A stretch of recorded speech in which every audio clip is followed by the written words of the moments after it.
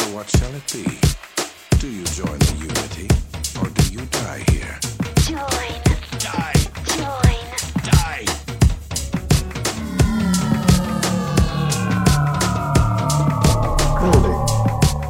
Building. All right, and we are live. Hey everyone, Joe here with our fifth Patreon Hangout. And I think actually, if I do my regular podcast intro, this is going to be big episode number 90. So we're doing a nice round number. We're approaching on 100, and if the rate at which I put out shows stays pretty steady, then that'll be sometime next year. But anyways, I'm here with, there's four of us today, so a little smaller hangout than we're used to, but it is Memorial Day in the U.S., so some of our regular U.S. contributors were not necessarily able to make it. But anyways, today we are going to be talking about what I guess like to call a diamond in the rough games, or also known as Joe wants to increase the list of games that he has to cover in the future. So I want you guys to tell me about games I haven't heard of.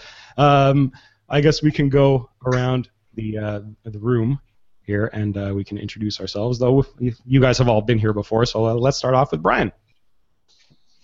I'm Brian. I go by HD Brian on social medias and all that good stuff. I'm Kansas City, Missouri area. What the hell was that? That was my ringtone. Nice. Very nice. Something about somebody tweeting about a podcast. I don't know. Aha, me well. That would be me. All right, and how about we go next with Tomer?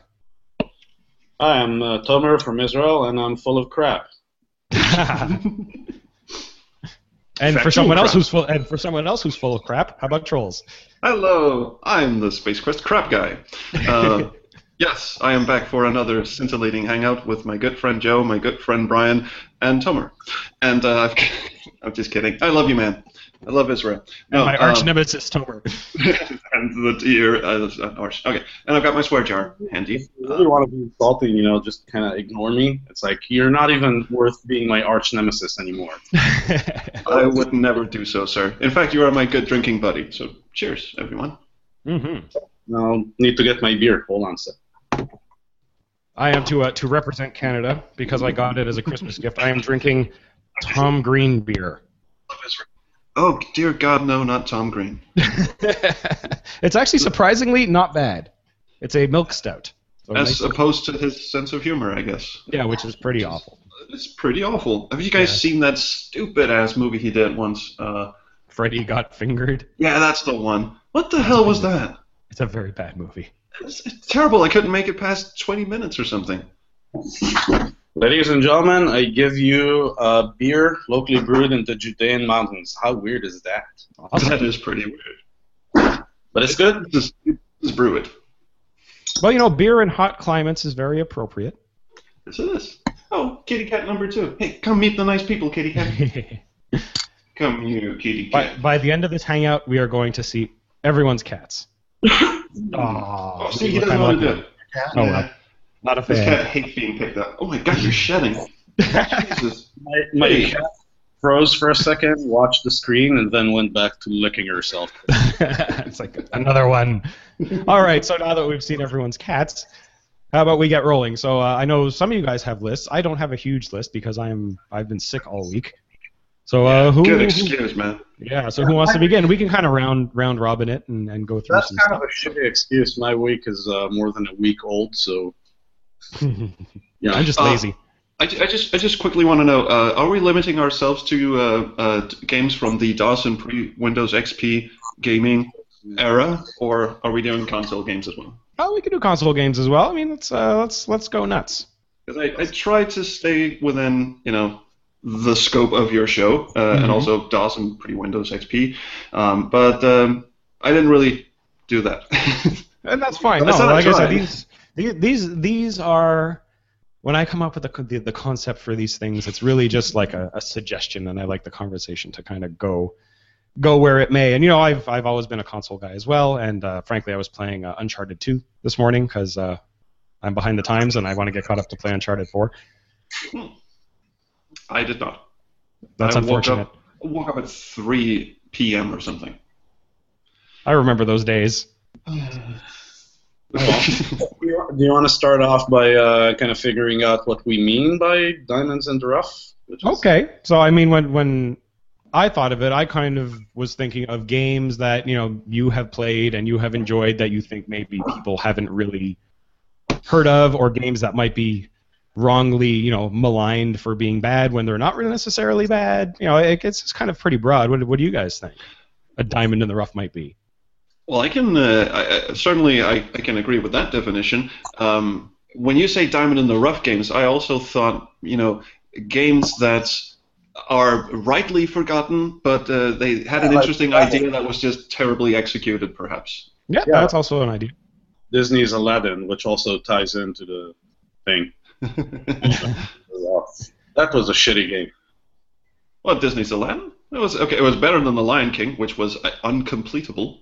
Well, I'm trying to remember, because Aladdin, there were a couple of versions of that, right? And there was like a Genesis version, and I think that one was quite good, or maybe I'm thinking of the wrong one. I played the SNES version. That was pretty good. Mm-hmm.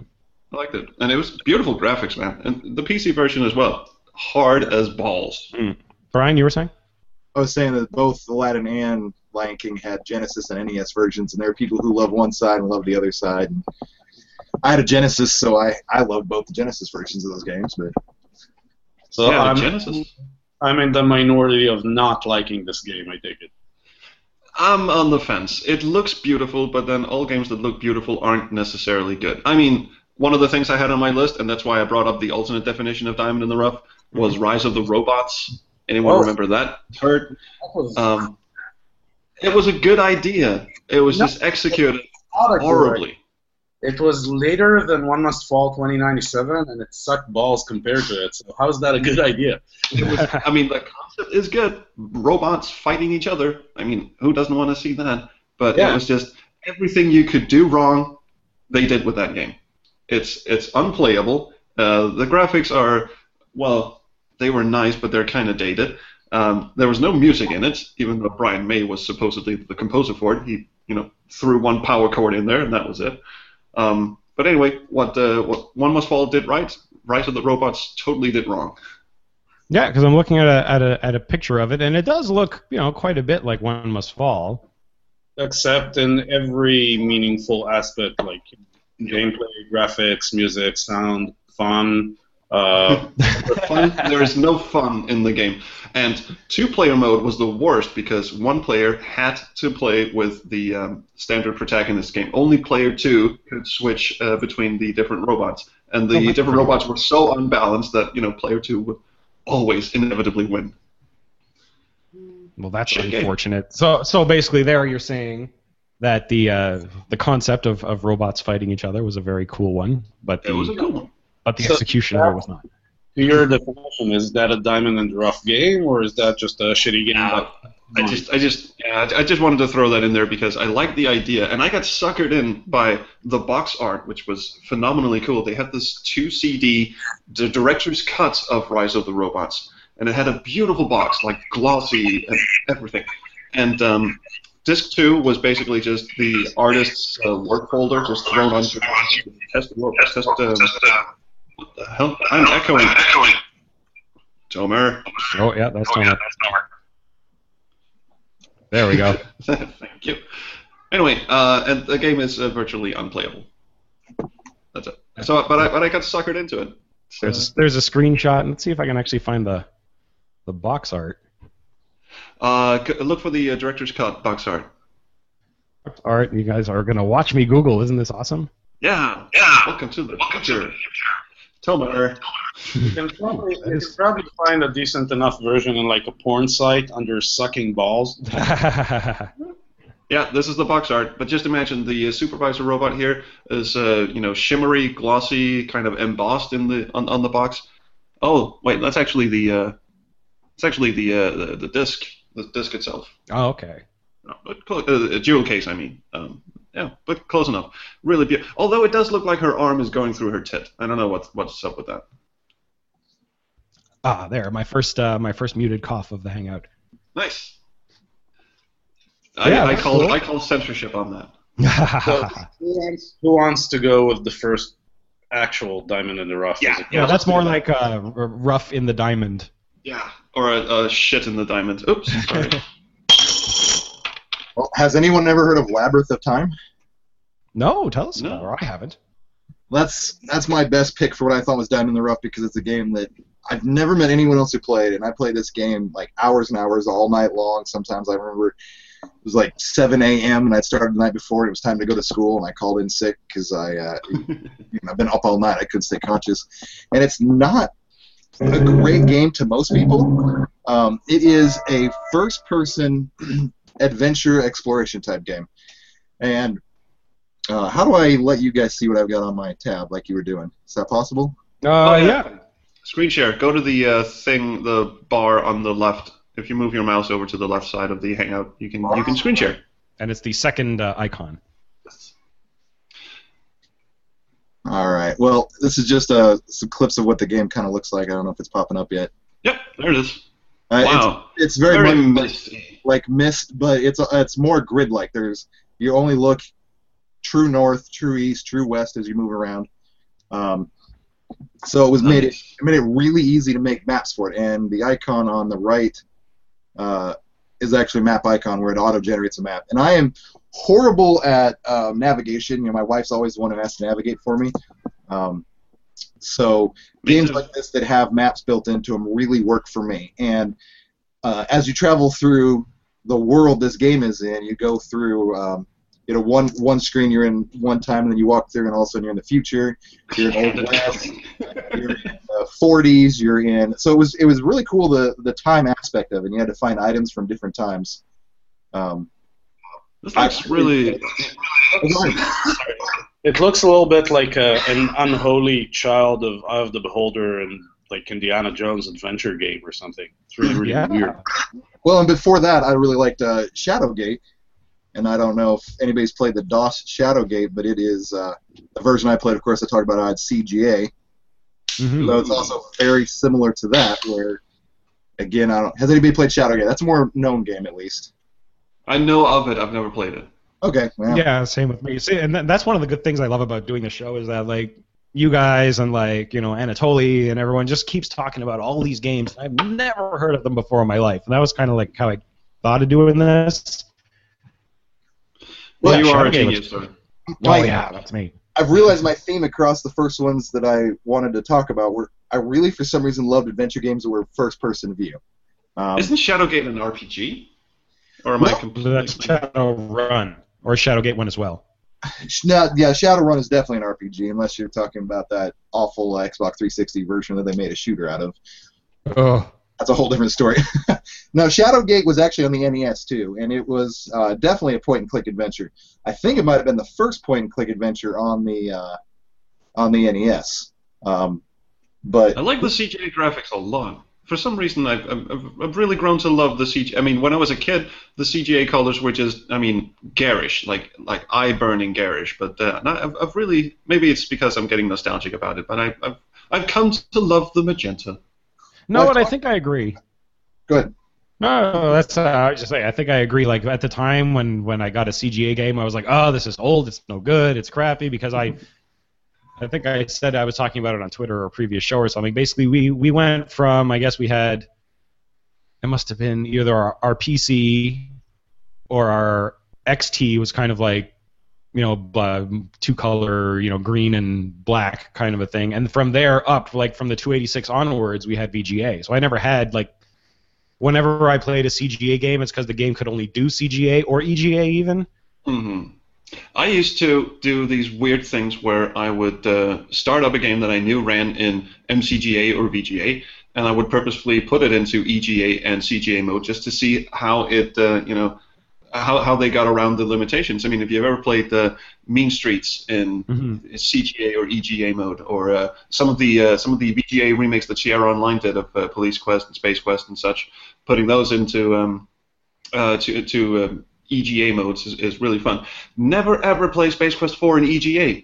It's awful. And the two guys from Andromeda, Mark Crow himself told me that they just did not give a shit about EGA at that point. So they just went save as 16 color. Fuck it. Let's move on.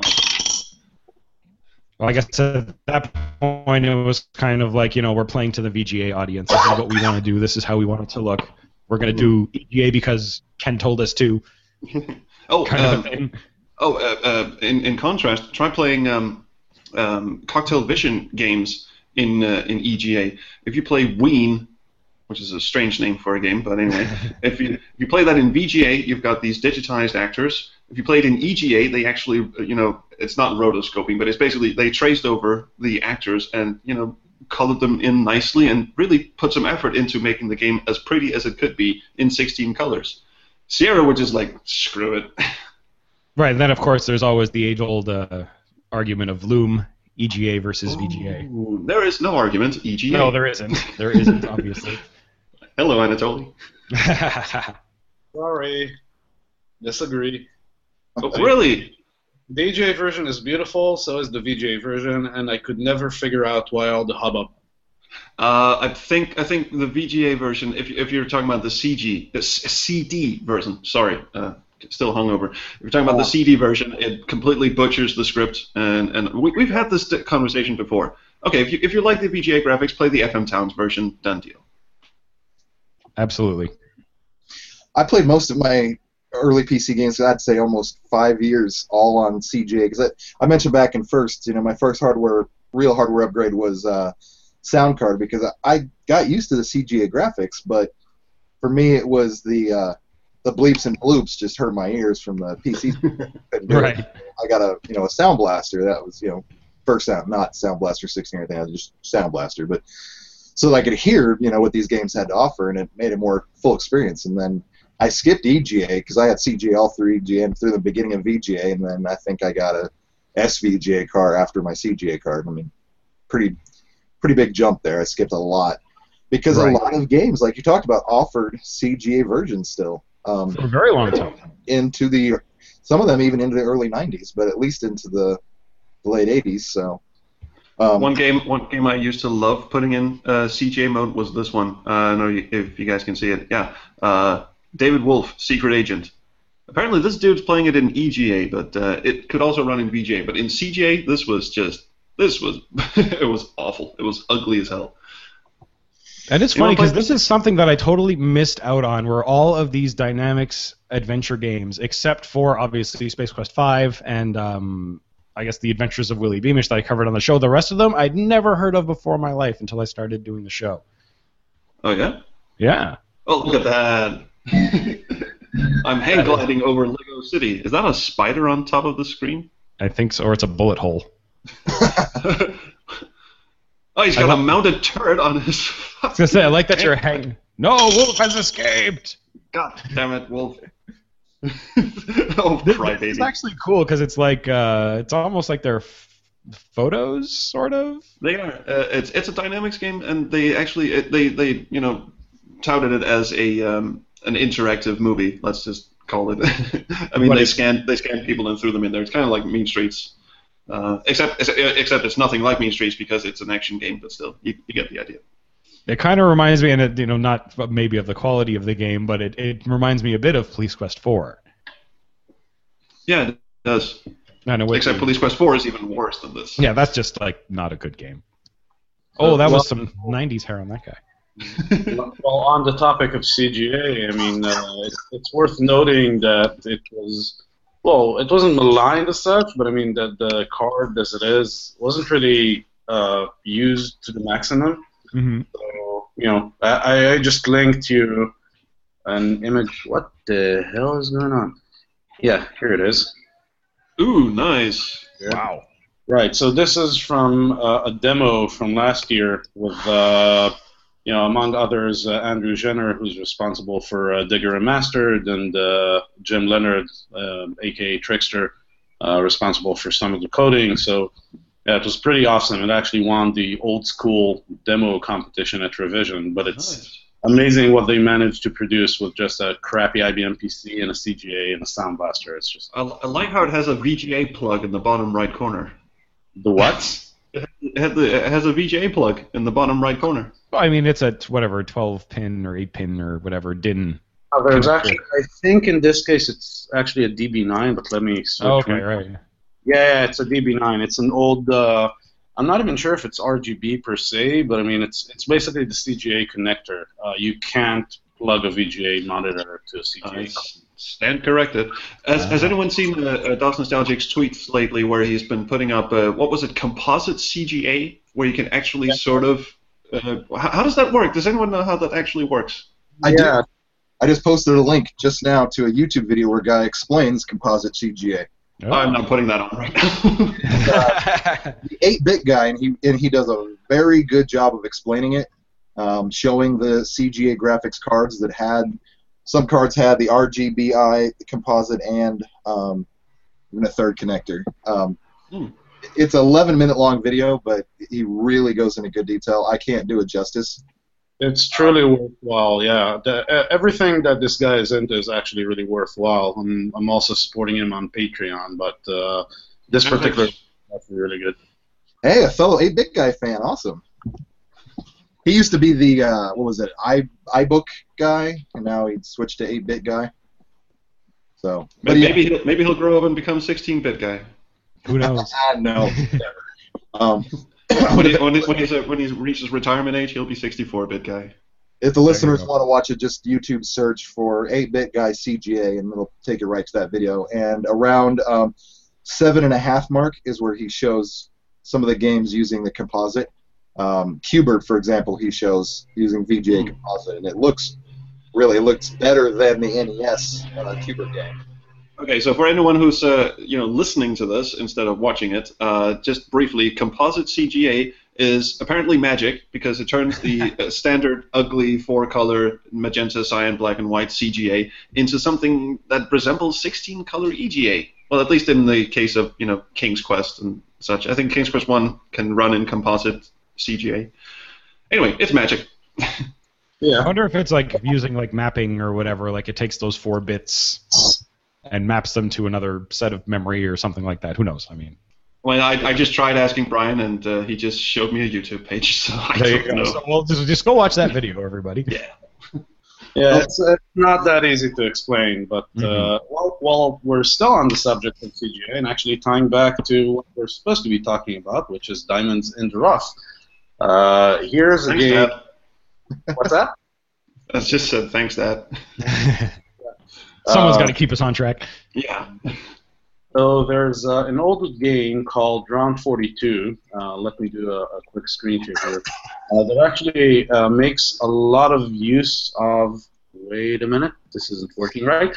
Actually makes use of CGA graphics in a very, very different manner. No components or anything of the sort. It uses a tweaked mode, which I'm trying to show. Oh, here it is. Right, it's kind of a shooter game basically, where you how shall I put this? You control this pad and you shoot at alien thingies basically. Which another one? Like every other action game for DOS. Ooh. So yeah, but I mean this is CGA. So the weird thing about it, you'll notice that it's on one hand it's very, very kind of colorful. On the other hand, it's quite blocky. The reason is it actually used text mode in a very, very tweaked kind of way. Oh yeah, there's an explanation here. Anyway, it used the CGA text mode so that you effectively get a resolution of 160 by 100, but you get practically 16 colors on screen at the same time. Yeah, because there's definitely more than 4 colors on there. Yeah, so it's another really, really awesome technique, and it's actually a very good game. I really, really dug the shit out of this when I was in in school or whenever that was. Played the heck out of it. It's actually really, really fun, and it's kind of unique in that it really pioneered a tweak that wasn't very common in games. And now there's probably a few dozen games that use the same technique. Some of them are actually reasonably well known, but Round 42 is definitely definitely meets the diamond in the rough definition for me. Mm-hmm. Never heard of it. Very cool. Let's see. I have my notes here. Just gonna pull that one up. Sure. Oh yeah, I got to throw this one in here. You probably already know about this one. I mean, everyone and their cousin have played Bomberman, or Right. Super Bomberman, or Atomic Bomberman. But I want to throw one in for the original Dynablaster, because I don't really like Bomberman, but I love Dynablaster, especially in two-player mode, because it's slow and methodical and it's almost strategic. And whereas Bomberman is just, I get stressed out playing Bomberman. So how is that, obscure in any way, though? It's not obscure, but when most people say, let's play Bomberman, they will put on Atomic Bomberman or Super Bomberman or whatever, and no one will ever sit down with me and play Dynablaster. And I really want to get Dynablaster in there.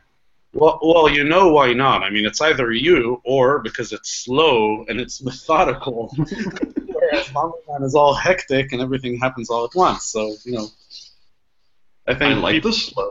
an arcadey type thing. Right, so Dino Blaster is kind of more like the original, more strategy-based kind of... Because it's slower, it becomes more strategy-like. It's basically the same game. It's just way slower. And I quite like it. So there. No, and that's cool. I mean, it's kind of like one of those, like, for example, I've never played Dino Blaster. I've only ever played some iteration of Bomberman, so I don't even know if I would like it better. Maybe I would. It's kind of like, in music where you have, like, an original song, and then, it's not that popular, and then someone covers it, like, 10 years after it comes out, and the cover becomes kind of the de facto version of the song that everyone knows. Yeah, Mad World. Exactly what I was thinking is Mad World. I'm going to scream. Holy sh! Oh yeah, the music's pretty awesome too. I have to turn that off. Here we go. Screen share, you bastard. There you You go. can do it.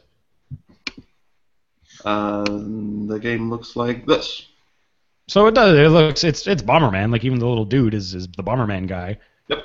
I think it's It's a good just- example of Diamond in the Rough because it's one that everyone's played Bomberman who plays games, not everyone obviously, but it's a version that very few people have actually seen or played. So Mm-hmm. Thank you, Brian. Thank you, Brian. Yeah, and I mean, I'm one of them. Honestly, like I haven't. I've only ever played Bomberman, and to be honest, Bomberman was never my favorite game, so I never played much of it.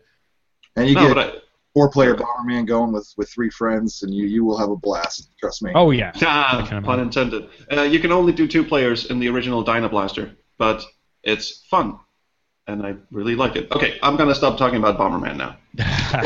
I'll just jump back to the text-based graphics that Tomer was talking about. We've got the original Rogue, which the term roguelike, everyone knows that term, but very few people, I believe, have ever actually played the original Rogue, where the character is a smiley icon, that's, an ANSI character, and he walks around and discovers a procedurally generated maze, the dungeon. Oh, that is cool. There's Pokemon roguelikes now. I mean, that's how popular roguelike is, but Oh yeah. I don't know anyone who I've talked about the original Rogue who played it, and I say, it's that game where you're the ANSI smiley character walking around, and it felt full color. I mean, I'm sharing it right now. The CGA, full color text, so worked great. I gotta be honest, I've never understood the appeal of roguelike games. It took me the longest while to ever figure out what a roguelike actually is. You have to be okay with dying a lot.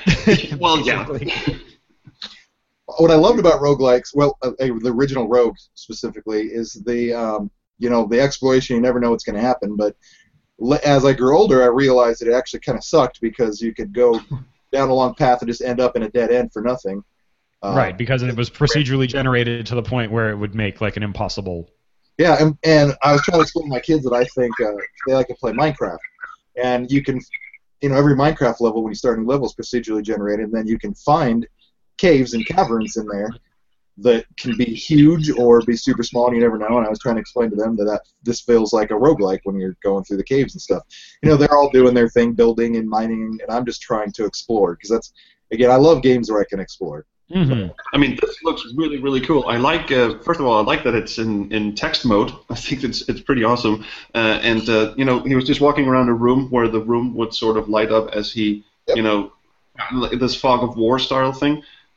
This looks really, really cool. So I would love to play Doom like this. Rogue? Sorry? Has any of you ever played the original Rogue? Yep.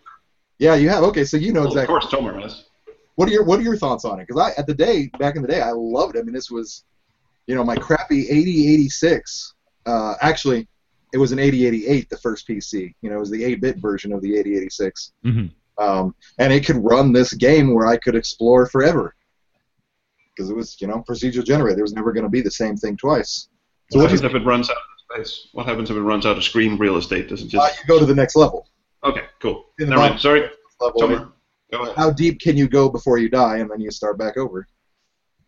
So before I address Rogue, just a point of order, the 8088 was not actually an 8-bit processor. It was, it was a 16-bit processor that sucked. But This anyway, is why we need you on these. Yes. these. I was just going 6-bit to say. processor made for 8-bit motherboards.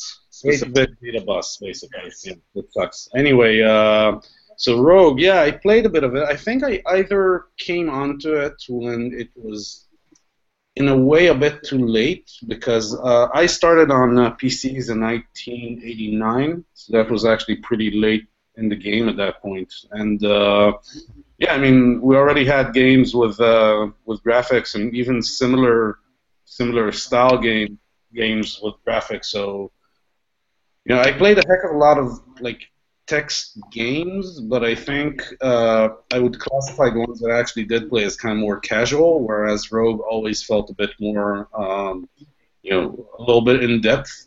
So I never really got around to playing it. If you can see my screen right now, it mapped almost every key on the keyboard to a different command. Yeah, you didn't actually need a lot of them, but still. Yeah, it's a really good game. It was very innovative, but I mean, I never kind of got into it, I guess. So I did play it a little bit, but that was like a million years ago. And there's still a new roguelike Pokemon game coming out soon. So I mean, its legacy is still living on to this day, and I think it came out in '83. That's just and I mean, roguelikes have I guess in the past 5 years really just found. I don't even know if they found new life or they it became a genre, because I don't really feel like from Rogue until recently there weren't a lot of roguelikes. You could consider Diablo in many ways to be a roguelike game. I was just wondering that because it is procedurally generated, but I didn't know if the RPG police would jump down my throat by suggesting that Diablo was a roguelike. Diablo was first pitched as a roguelike. Before. Okay, so it was kind of a roguelike, and then String Wire Inertion happened.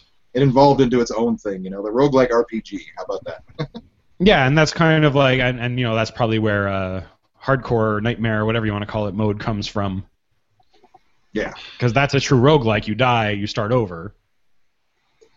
And I guess now they kind of have evolved the genre a little bit to where, yes, you die, but whatever gains you make in terms of money or abilities or whatever will kind of progress. So there is still a progression, but you still do the whole dying and starting over. But it's not just the same thing over and over again. Yeah, exactly. Quick side note: we had some fun over on the Backseat Designers Facebook page back when that thing was still alive, where we were talking about how to make a procedurally generated, randomized adventure game. Like you would have puzzles that could have different solutions depending on what items were randomly dropped in certain rooms. It got kind of freaky. But anyway, Bayesian open crowdsource or something. Sounds horrible. The computers will take over. Yeah, basically. Anyway, no point to that story. Just thinking about trying to do procedural, because I like procedurally generated stuff, even though people are saying that it's overused in this day and age. I wouldn't know because I don't play modern games, so I'm still infatuated with the idea of procedurally generated stuff. And I thought it would be fun to try and do that in an adventure game setting, although it would take some serious headache to work out, a cohesive narrative built around random shit. Right, that's the thing. It would be hard to tell a story through, random events. I mean, I guess you could. It would be maybe something to the effect of, and maybe that it would be more, Diablo-esque, where that, it would create some type of random environment for you to progress through, and that environment would have certain things in it, just not always in the same place. Yeah. And maybe there would be puzzles strewn about, but they would be randomly positioned, and you could still kind of have an adventure game that way. Exactly, and you could go the lazy way and just say that, there are set puzzles. I mean, there's a house you have to go into, but the location of the house will be randomized every time, and the hammer that you use to smash the window will be in a random location every time, which is not. It's not what I was thinking. That doesn't sound fun, but you can. Right, and I think it would be very hard to not have dead ends in a game like that. Oh yeah. And Walking Dead and all that stuff. But whatever. Kind of in the same vein, Castle Wolfenstein came to mind. Oh, the original one. Yes, the one that inspired Wolfenstein 3D. Has anyone played that? I've seen it. It's another one where you're controlling little smiley face guy, dragging the corpses of Nazis around and hiding them. It actually sounds like it would be a really, really fun 3D game. Like the original Wolfenstein would be a really fun 3D game. Not that the Wolfenstein 3D that we got isn't fun, it's just not the original Wolfenstein. Right. Yeah, I think the original Castle Wolfenstein was, would translate to a 3D game that's closer to Metal Gear Solid, I think, than what we actually ended up with. Yeah, or Thief. Right, it's more of a, how do I explain it? It's a stealth game. Yeah. It's a stealth, sneaky, roundy, wear someone's uniform kind of game. Which I didn't like. Hence, I prefer the Nazi murdering mayhem thingy that Wolfenstein 3D turned out to be. So, yeah, it works for me. I've never liked stealth games because I don't have the patience for them. I liked a lot of the games, like Thief was an awesome game. Welcome to Castle Wolfenstein, mate. There you go. Be careful, mate. It's a fucking Australian Wolfenstein. So this is the Apple II version. It'll be interesting to see if these YouTube videos actually come out on the final video, but we're having fun, so who cares about everyone else watching? Okay, this is long. Did you mean that may just be there we go. There's the actual game. There we go. Oh, it's not Mr. Smiley Face. Well, on the IBM PC, it was Mr. Smiley Face. Yeah, this is the Apple II version. Let's see if there's a... Yeah, it's tough. Anyways, it's the same idea. I had an Apple II back in the day. That dude looks like he's wearing a burger. Like one of those burger suits you see standing outside cheap fast food restaurants. It's Wolfenstein 3D Burger Time Edition, or Wolfenstein Burger Time Edition. So, the fun police is here. So, I don't think a game can be called obscure just because it's old. Right. Wolfenstein is not an obscure game. But depends. It really does depend. Today. It wasn't obscure in the day. Wolfenstein 3D is not obscure, but again, 30 years after the fact, I don't know. I would argue that, yeah, and Brian, I think that's what you're saying too, is that this game, given Wolfenstein 3D, has become obscure because no one thinks of this one when you say Wolfenstein. I don't know many people that played the original Wolfenstein. Honestly, I never have, to be honest. Yeah, I suppose. Sorry. Have you guys played it? No, never. And neither have I. So I guess that counts as obscure. All four of us haven't played it. Well, but we know of it. Yeah, but that's because we know the history of Wolfenstein. Actually, this is one point we kind of skipped over in the definition of obscure. Is it obscure in for today, or was it obscure when it came out? Like Diamond in the Rough would kind of suggest that it was a game that didn't get any attention. I think the latter, because what's the point of talking about games that are obscure today? 30, 40 years after the fact, it's almost meaningless to discuss. Yeah, sure, no one around today has played it. Well, of course they didn't. They weren't, gamers necessarily 30 years ago. So that's just beside the point. I think talking about games that, kind of flew under the radar as they came out, in context, that is a much more interesting... Yeah, absolutely. So, either way. But so what else have we got then? Well, I got a question then. We're talking about obscure games. Then nobody I know has ever played this, and it's so I don't know. Have you guys played Zork Nemesis? I've heard of it. Again, because my fascination was always in first person. This had almost nothing to do with the original Zork, but it was a 360-degree view first-person adventure game. I'm sharing it right now. It also had this horrible thing where when it was doing full motion video, it had these lines. Oh, the interlaced video. Interlacing. Yeah. Interlaced video can go itself. And if you Hello, watch, my though, commander. when it transitions from interlace, from the full motion video to the gameplay again, it gets much brighter. Like, here's the FMV, and it's going to go to gameplay. And all those lines go away, and it's brighter. And that transition was very jarring in the game, and it did actually pretty decent use of the full motion video for being as early as it was in its time. Again, a lot of people know the name Zork, but I don't know of anybody else besides me again who played Zork Nemesis. And me and a buddy, this is a game we'd play together where one person would be at the helm, but we'd all be trying to solve the puzzles together. And again, That was weird. with all my other games, first-person adventure games. I don't know why, but it really got me into it. And this game, I think, could transition into VR. I'm really big into trying to find good VR games now. I've got that Gear VR headset. Oh, cool. And Quake Gear VR is Oh, God. I love playing that in VR. And you have to stand up and spin around, and it works good for the headset that doesn't have any cords because you can spin and spin all you want.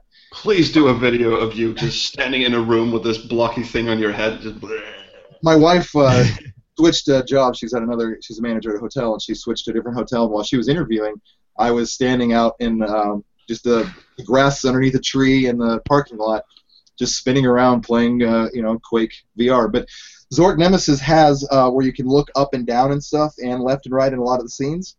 And I'd love to see, a first-person adventure like that. And the movement where you click and you're immediately in the next spot actually works good for not getting motion sickness in VR games. And it's again this kind of game, just like with Myst and stuff, where there wasn't really a good transition video like Seventh Guest had.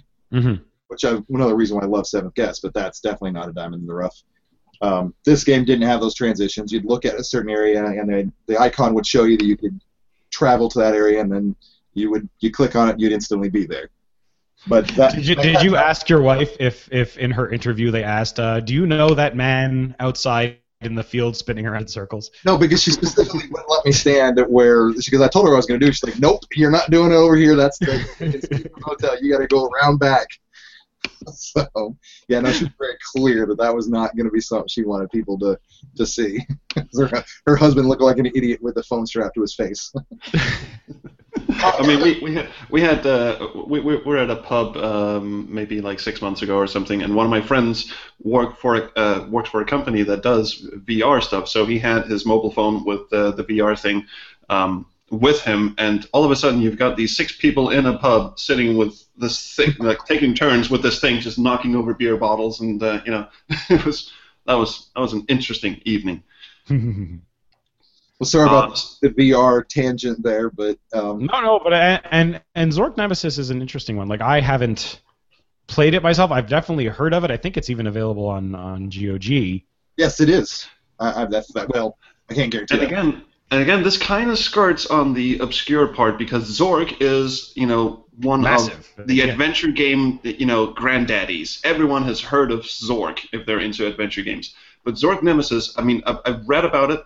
It's kind of the black sheep of the Zork series, if I'm not mistaken, because it kind of has this dark, sinister tone about it that was absent from the other Zork games, or am I mistaken? Oh, you're absolutely right. And it is based in the mythology of Zork, but it has nothing to do plot-wise with the other games, so you're not missing out on anything. But, yeah, it definitely has, dark plots. But, I mean, it also has classic traditional RPG elements, like there's a right here where you have to cut an icicle down into a bowl and then melt the icicle to get the water for the next puzzle. So it is definitely a point-and-click adventure at its core. But it's got, again, here you go again, that interlaced video that is just... Oh my God, Venetian blind vision. Exactly. This is why I stopped. This is why I didn't play Gabriel Knight 2 for more than 3 or 4 hours at a time. Because when I was done, I was seeing lines, like horizontal lines everywhere. Ooh, yeah, sorry, you went all robot-y for a second there, but... Sorry. Yeah, you're back now, so it's all good. Could you repeat that, though? I didn't hear you. It sounded interesting. That's why I didn't play Gabriel Knight 2 for more than 3 or 4 hours straight, because whenever I looked up from Gabriel Knight 2, I would have like horizontal lines along my vision, just looking everywhere, and that was... Yes, and I know it was another one of the many things wrong with Privateer 2. I love And, the CD system I had, but it had, its video was all horribly interlaced too, and there was that whole era for all these games we're talking about where we barely had enough technology to pretend to do FMV, and I think that's what killed FMV. I think if we had waited, a couple more generations of tech to get to where it could be, as good as video can be incorporated into games now, I think full motion video games would be a lot better. They're at least better received, but they just got such a bad reputation because of these older games. Yeah, actually, speaking of, here's one of my diamond in the roughs. I'm just gonna screen share this bit here. There you go. Is bitch a swear jar word? I don't know. No, we're going by American network television rules. So the word things you can't say on TV, right? Bitch, damn, hell, bastard, and all those ass is also good. Anyway, guess a game. So that qualifies as obscure because I've only ever heard about it from you, I think, and the Backseat Designers. So. Really? This is Black Dahlia by Take-Two. Now everyone remembers Ripper, which was their previous game. Also a big, huge FMV title, came on 6 CDs, starred Christopher Walken in the role of his life. But this one, Black Dahlia, came afterwards. It takes up, are you ready for this, 8 goddamn CDs. It's the biggest FMV game I've ever seen. And it is actually very well researched. It takes place in the 1940s. It's very well researched. It has a very interesting story and completely impossible fucking puzzles. Sorry. It looks like the frame rate's about 2. Actually, the frame rate's pretty good over here. Maybe it's just my connection pooping itself. This is how you move around. It is node-based, but it's a 360-degree node-based, so that was a transition, and now you can look around. And there he goes. And all the rooms are incredibly detailed, and the puzzles are of the pen and paper variety. I mean, you have the first puzzle is you have to decode a phone number, and you get like a list of phone numbers, and it's all encrypted, and you have to. And I was stuck for ages until I printed out a walkthrough and went through the game. And even with a walkthrough, the game is huge. I mean, 8 CDs, huge, but huge. Like, and it spans like a couple of decades in game time. And yeah, Black Dahlia, which is a diamond in the rough because no one gave a crap about Take-Two's adventure games after Ripper, because Ripper was hilarious and unintentionally so. Because it was supposed to be this serious cyberpunk adventure game, and it was just freaking hilarious. Black Dahlia is actually a very, very good story, a very good game. The acting is pretty good. Dennis Hopper's in it for about 5 minutes, and of course he gets top billing. But it's actually a really, really good adventure game. And it's not like the puzzles are unfair. They're just really, really hard. This is one of the hardest games I've ever played. So has anyone ever touched Black Dahlia? I've only ever heard of it, and I remember seeing ads for it. But I've never played it myself, and that's probably because I had a bit of an aversion to FMV games because I thought they were crappy. I'm watching now in mine where the frame rate looks smooth, and this does look like if this had been the first full motion game, I think it would have done a lot better because it is smooth, the resolution is acceptable, the color is acceptable. It doesn't look like it's being put through 50 filters. Nope, it is. It is, and they got motion control camera whenever he like here where it pans up and down. That was hard. That was hard to do back in the 90s. And this almost qualifies because this does run on Windows 95. I think it was made for Windows 95. So it does qualify into Joe's parameters for the show. Yeah. And it actually is a really good game. And like Joe, people are turned off because they see FMV and they think, oh, well, it's going to be crap, isn't it? It's going to be Phantasmagoria all over again. And no, it's extraordinarily hard. It doesn't hold your hand at all, but it is a good game. So there. That's green screen background, or is that actual set? Because the green screen. Okay, good. I assume because the transition between gameplay and the FMV parts is really smooth. It is, and like I said, they got motion control camera, so they can pan and stuff, which is something. If you've noticed, all the green screen FMV games like Under a Killing Moon and such, they don't pan the camera because motion control back in the 90s was really expensive, but they did it with Black Dahlia, and it looks really, really good actually. So Tomer, does this count? And also, frankly, yeah, go ahead, Tomer. What do you think? I'm in the rough. Oh Yeah. yeah, I think so. I mean, like I said, I've never even heard of it, with the exception of from Trolls here. So I guess that qualifies as pretty obscure in my book. And it seems to be, I don't know if it's a good game, but it certainly seems very, very well designed. I don't know. It gets a recommendation from me. It's very well researched. There's a lot of research that went into this. You're hunting the torso killer, which was a real killer in the Chicago area, I believe. He only kills torsos. No, he cut people's heads off.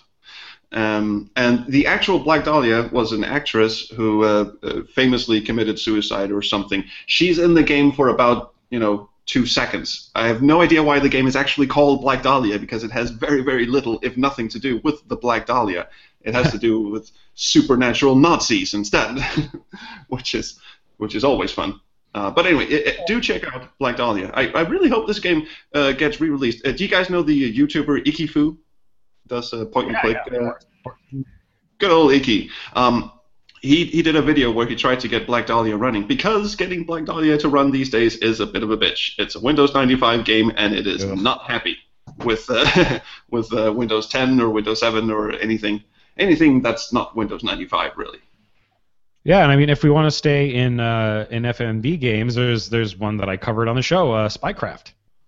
Oh yeah, I've been meaning to get into this because it didn't sound like a point and click adventure when you were talking about it until you basically flat out said it is a point and click adventure.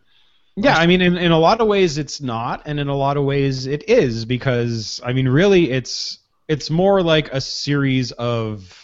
It's not a puzzle game, but it's not quite a point-and-click adventure game. Like, it's kind of a combination of both, because really what you do is, yes, you progress through a world and you interact with people and all that stuff like you do in my very generic, explanation of an adventure game, but really the way you go through the game is by figuring things out using computer programs that are issued to you as you need them on your CIA computer. Mm-hmm. And yeah. but it's very cool. Minecraft was very, very famous when it came out. I mean, it was definitely widely regarded and widely distributed.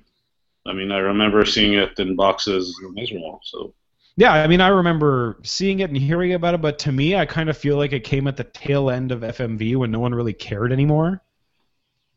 Oh, yeah. I certainly didn't, and never heard of it until you brought it up on your show, and I just went, wow, how come I never heard of this? Because I actually quite like FMV games, even the terrible ones like Phantasmagoria. Yeah, and honestly, this one is not terrible. And Joe, isn't this your most viewed YouTube video? Yes, this is actually my YouTube video, and this is my most viewed YouTube video because there are virtually no Let's Plays of this game on YouTube. And by most views, we're talking by a lot. Right. Yeah, what does it have now? Something like 1,800 views, which for me is, it's not 1 million views, but my normal videos have like 50 views, kind of a thing. Well, probably. In the grand scheme of things, that may be small numbers, but for us, like I tell my kids, like, yeah, I'm on YouTube. We do the upper memory block, and my kids looked up and like, really, 150 views? It's like, I'm sorry, I'm not PewDiePie. I'm like, hey, that's 149 more views than you have, honey. So exactly.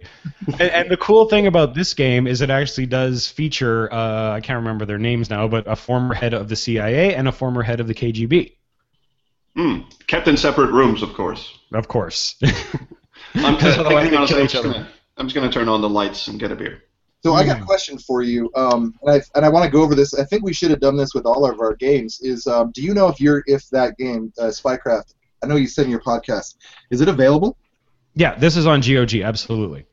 I just shared my favorite game that I shared with you is when I started off with Labyrinth of Time, and I didn't talk about it much because it's just hard to describe. This is really something you need to see a video on, but it's on Steam.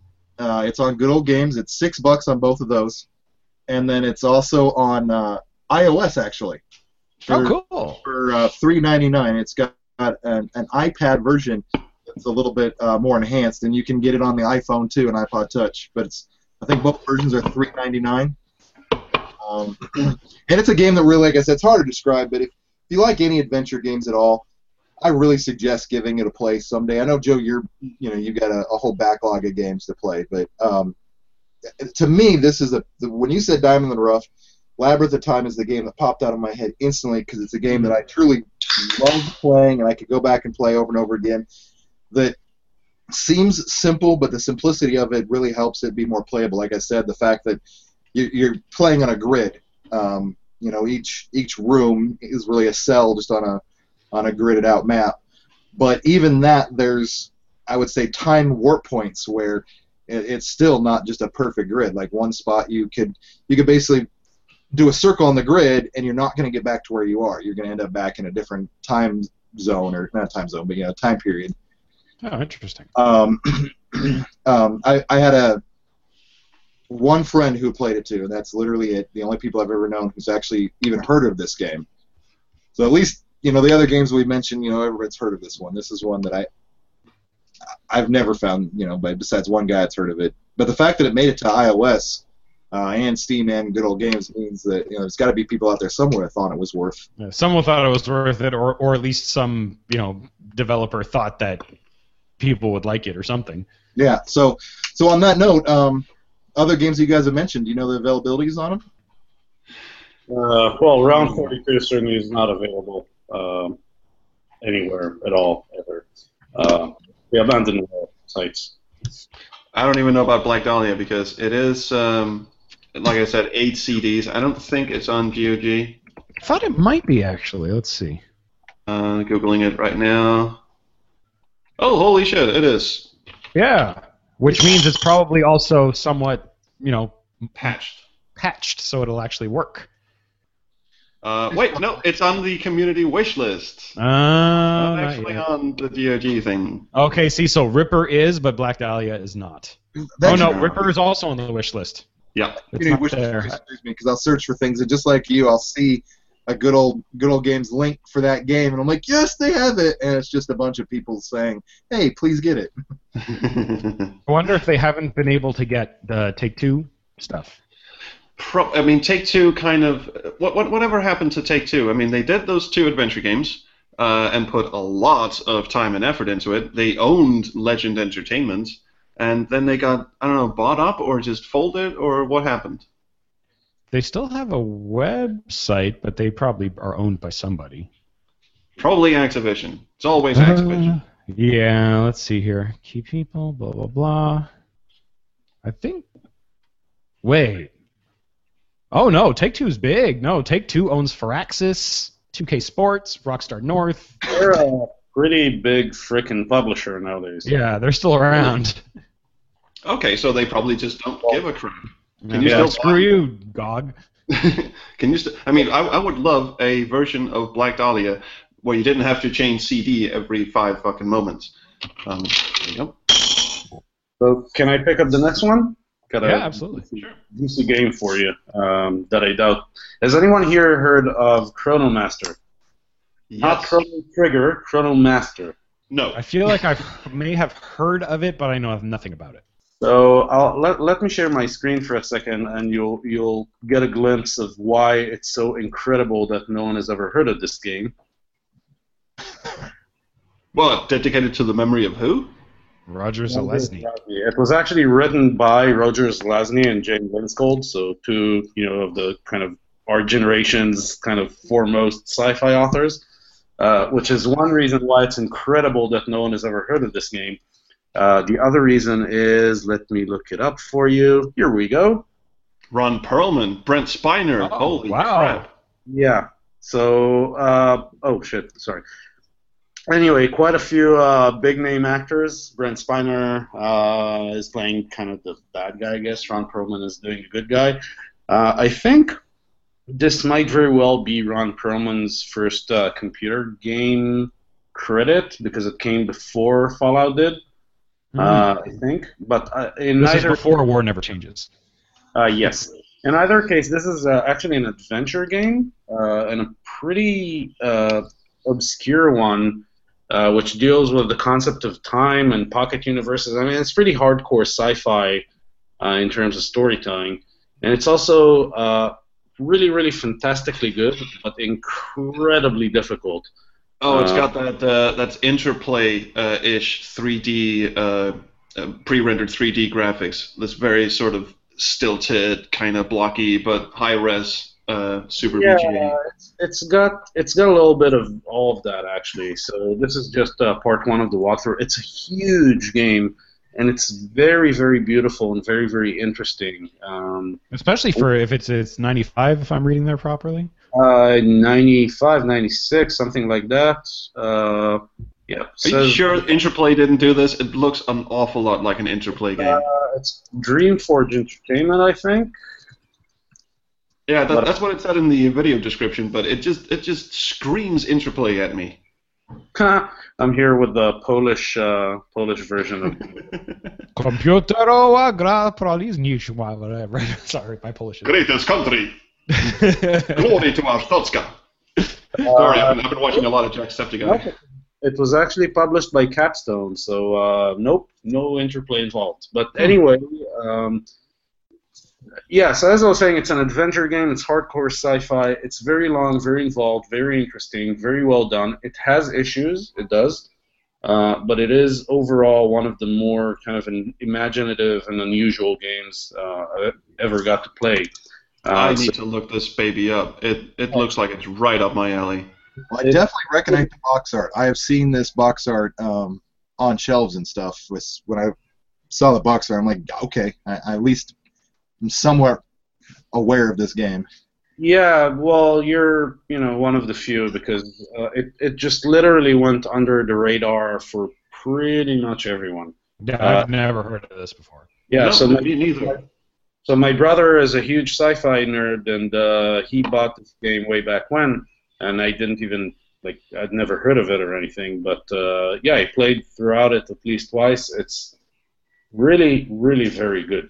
I mean, it's just unusual as hell. Here's the box art now. Has anyone seen this? I don't know if you can... Yeah, I just saw it. Holy, again, it screams Interplay at me. I don't know, but apparently something on the way to the space station Mercury is very absent from this one. Yeah, and this is item Very 3. pure reference, by the way. This is item 3. This is item 3 on my 30 item list. So I'm really trying to pick out the really good one. Well, this one definitely classifies as obscure. Oh, definitely. I need. How about availability? Or as Joe would say, where can we get Chronomaster today? Well, you can basically get fucked because the company does not exist. Zelazny died, and no one has ever heard of this game. And I kind of hope that I find my CD rip because the CD probably doesn't work anymore. It's been 20 odd years, and yeah. Single CD game. It's maybe 2. I don't rightly remember actually. I mean, it's an adventure game, as I said. It doesn't have a whole lot of FMV sequences or anything, so it actually does fit on 1 or 2 CDs. But yeah, it's obscure, but it's great. I mean, where can you find it today? Through the magic of Google and illegal software piracy, basically. And if you really want it from eBay, it looks like you can get it for $20 to $30. Oh, totally worth it. Oh, speaking of, this was not on my list, but this game kind of reminds me of Return to Ringworld, which I guess is not really an obscure game, but the only reason I know about it is because Ken Allen got drunk in my living room and showed it to me. And that was the music on that one? He did the music and the design. He actually designed. I didn't know he was a game designer, and he did that for Interplay. Wasn't that title sort of a spiritual successor in a way to Loom? Sorry, what? I think I've heard of it as being kind of a spiritual successor to Loom. To Loom? Yeah, I don't know. I might be talking out of my ass, but that's what I remember. Return to Ringworld is the Larry Niven universe where it's a world and it has rings. And well, the entire world is a ring, and it's based in that universe. So, and there was a game before that which was called. If anything, it sounds like it was the precursor to Halo.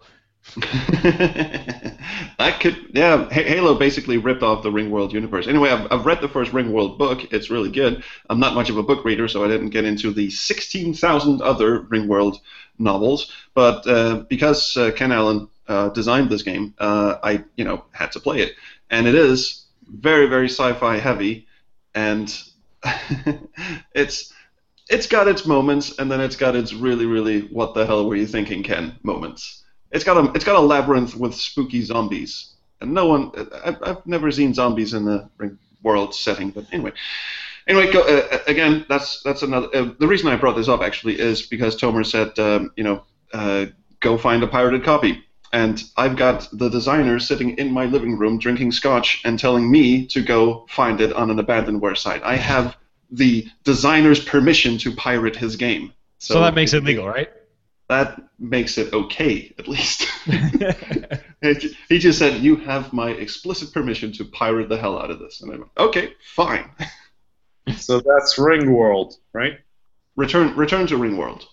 Because there are two Ringworld games. I don't remember what the other one's called, and the other one was not his, but Return to Ringworld was Ken Allen's. Okay, Awesome. who's next? I think you've got the biggest list there, Tomer. Yeah, go for it. Yeah, well, it's not the size that counts. Anyway, right. So next on my list, there's one. It's called Death Rally, which you might know from a modern-day remake that someone's done for whatever reason. So hold on, let me find a video. I feel like I've heard about this one. Yeah, it's not called it's Death Rally. It's an arcade car racing game, basically, and a very good one. Oh, here we go. Yeah, so this is the video. That's crap, blah, blah, blah, some more crap. Basically, it looks like this. Oh, it's Micro Machines all over again. Or It's very GTA. It's somewhat similar in a way to Micro Machines, and actually, it's got more in common with Micro Machines than you might expect, seeing as both games were basically made by demo sceners. But this is a little-known fact. This is actually Remedy Entertainment's first game. Oh, really? Yeah, Really? before Max Payne, before Alan Wake, or the Quantum Break, whatever the hell it's called thing. This was the first game they did. And it has... Demodulate's gonna shit himself. He loves Remedy games. Yeah, this is a really, really awesome game, actually. It's an arcade racer. It's got more to do with Death Race from way back. Carmageddon. It's got Carmageddon written all over it. Yeah, it's got really, really good graphics, amazing music by, I'm probably going to mispronounce his name, he's Finnish, for fuck's sake, Joone Valtonen, who's also known as Purple Motion, wrote the music for Second Round, really? the PC demo. Yeah, Purple so Motion is a legend. Yes. So he did the music, and somehow this game was just, no one ever heard of it or noticed it or played it for whatever reason. Actually, it looks like Micro Machines meets Carmageddon. That is what it looks like. I played the crap out of Micro Machines. At least, was that NES or Super NES? I mean, I'm sure there was I played the crap out of Micro Machines too. I nearly, killed my kid brother over Micro Machines too. Yeah, I can understand that. Never having a kid brother, I was the kid brother, so. Same here. I probably should have had my ass handed to me any number of times. So anyway, yeah, this is a really, really good game. It's actually highly recommended. Like I said, great music, great graphics, just fun to play. Don't bother with the modern remake because it's not as fun. And the original DOS game is actually, I'm not sure if it's open source or freeware nowadays, so you can actually get it, trivially, and it just runs on Windows natively. Brian just pasted in the chat that you can get Death Rally Classic on Steam. Yeah, but I'm pretty sure you can get it without paying for it anywhere. Really, I mean. Yeah. Anyway, that's a pretty good one. So that's another one off my list. I'll pass the baton to someone else at this point. That segues nicely into one that I had, and I've actually had this one queued up for a while. But we were on adventure games and such. This is a nice segue. If I can take the next one. Yeah. Yeah. I don't know if this quite fits into the criteria for Joe's show, but it is a racing game, and it was made for, I believe, Windows 95, maybe a little later. It is Dun, dun, dun, dun. Roll Cage. Roll Cage. Haven't heard of this one. Never. It's basically it's kind of Super Mario Kart-ish. I mean, you're watching this on Google Hangout, so the frame rate is obviously awful, but it's a really, really fast game, and the conceit of this game is that you can your car can flip on its side and still keep going. So even if you flip on your roof, you can still keep going, and you can go up walls. In fact, so you don't just randomly blow up if you flip over. No, if you flip over, you still keep going. And the cars are very, very enthusiastic about going. In just a second, he's going to go in a tunnel, I think, and you can basically drive up the wall of the tunnel. And look, there's explosions everywhere. And it's got the Super Mario Kart because you can pick up these power-ups. You can shoot missiles and shit at your opponents. And it's a really, really fun multiplayer game. As you could, I love Super Mario Kart to death, and this is fantastic. And it does this thing where if you go really, really fast, the field of vision, the FOV, kind of like flips out. So it goes from like 90 FOV to 140 FOV if you go really fast. So it looks sort of like pull back kind of a thing. Yeah, exactly. You ever played Quake and set the FOV to 140? Fun. I always do that. And yeah, this game does exactly that.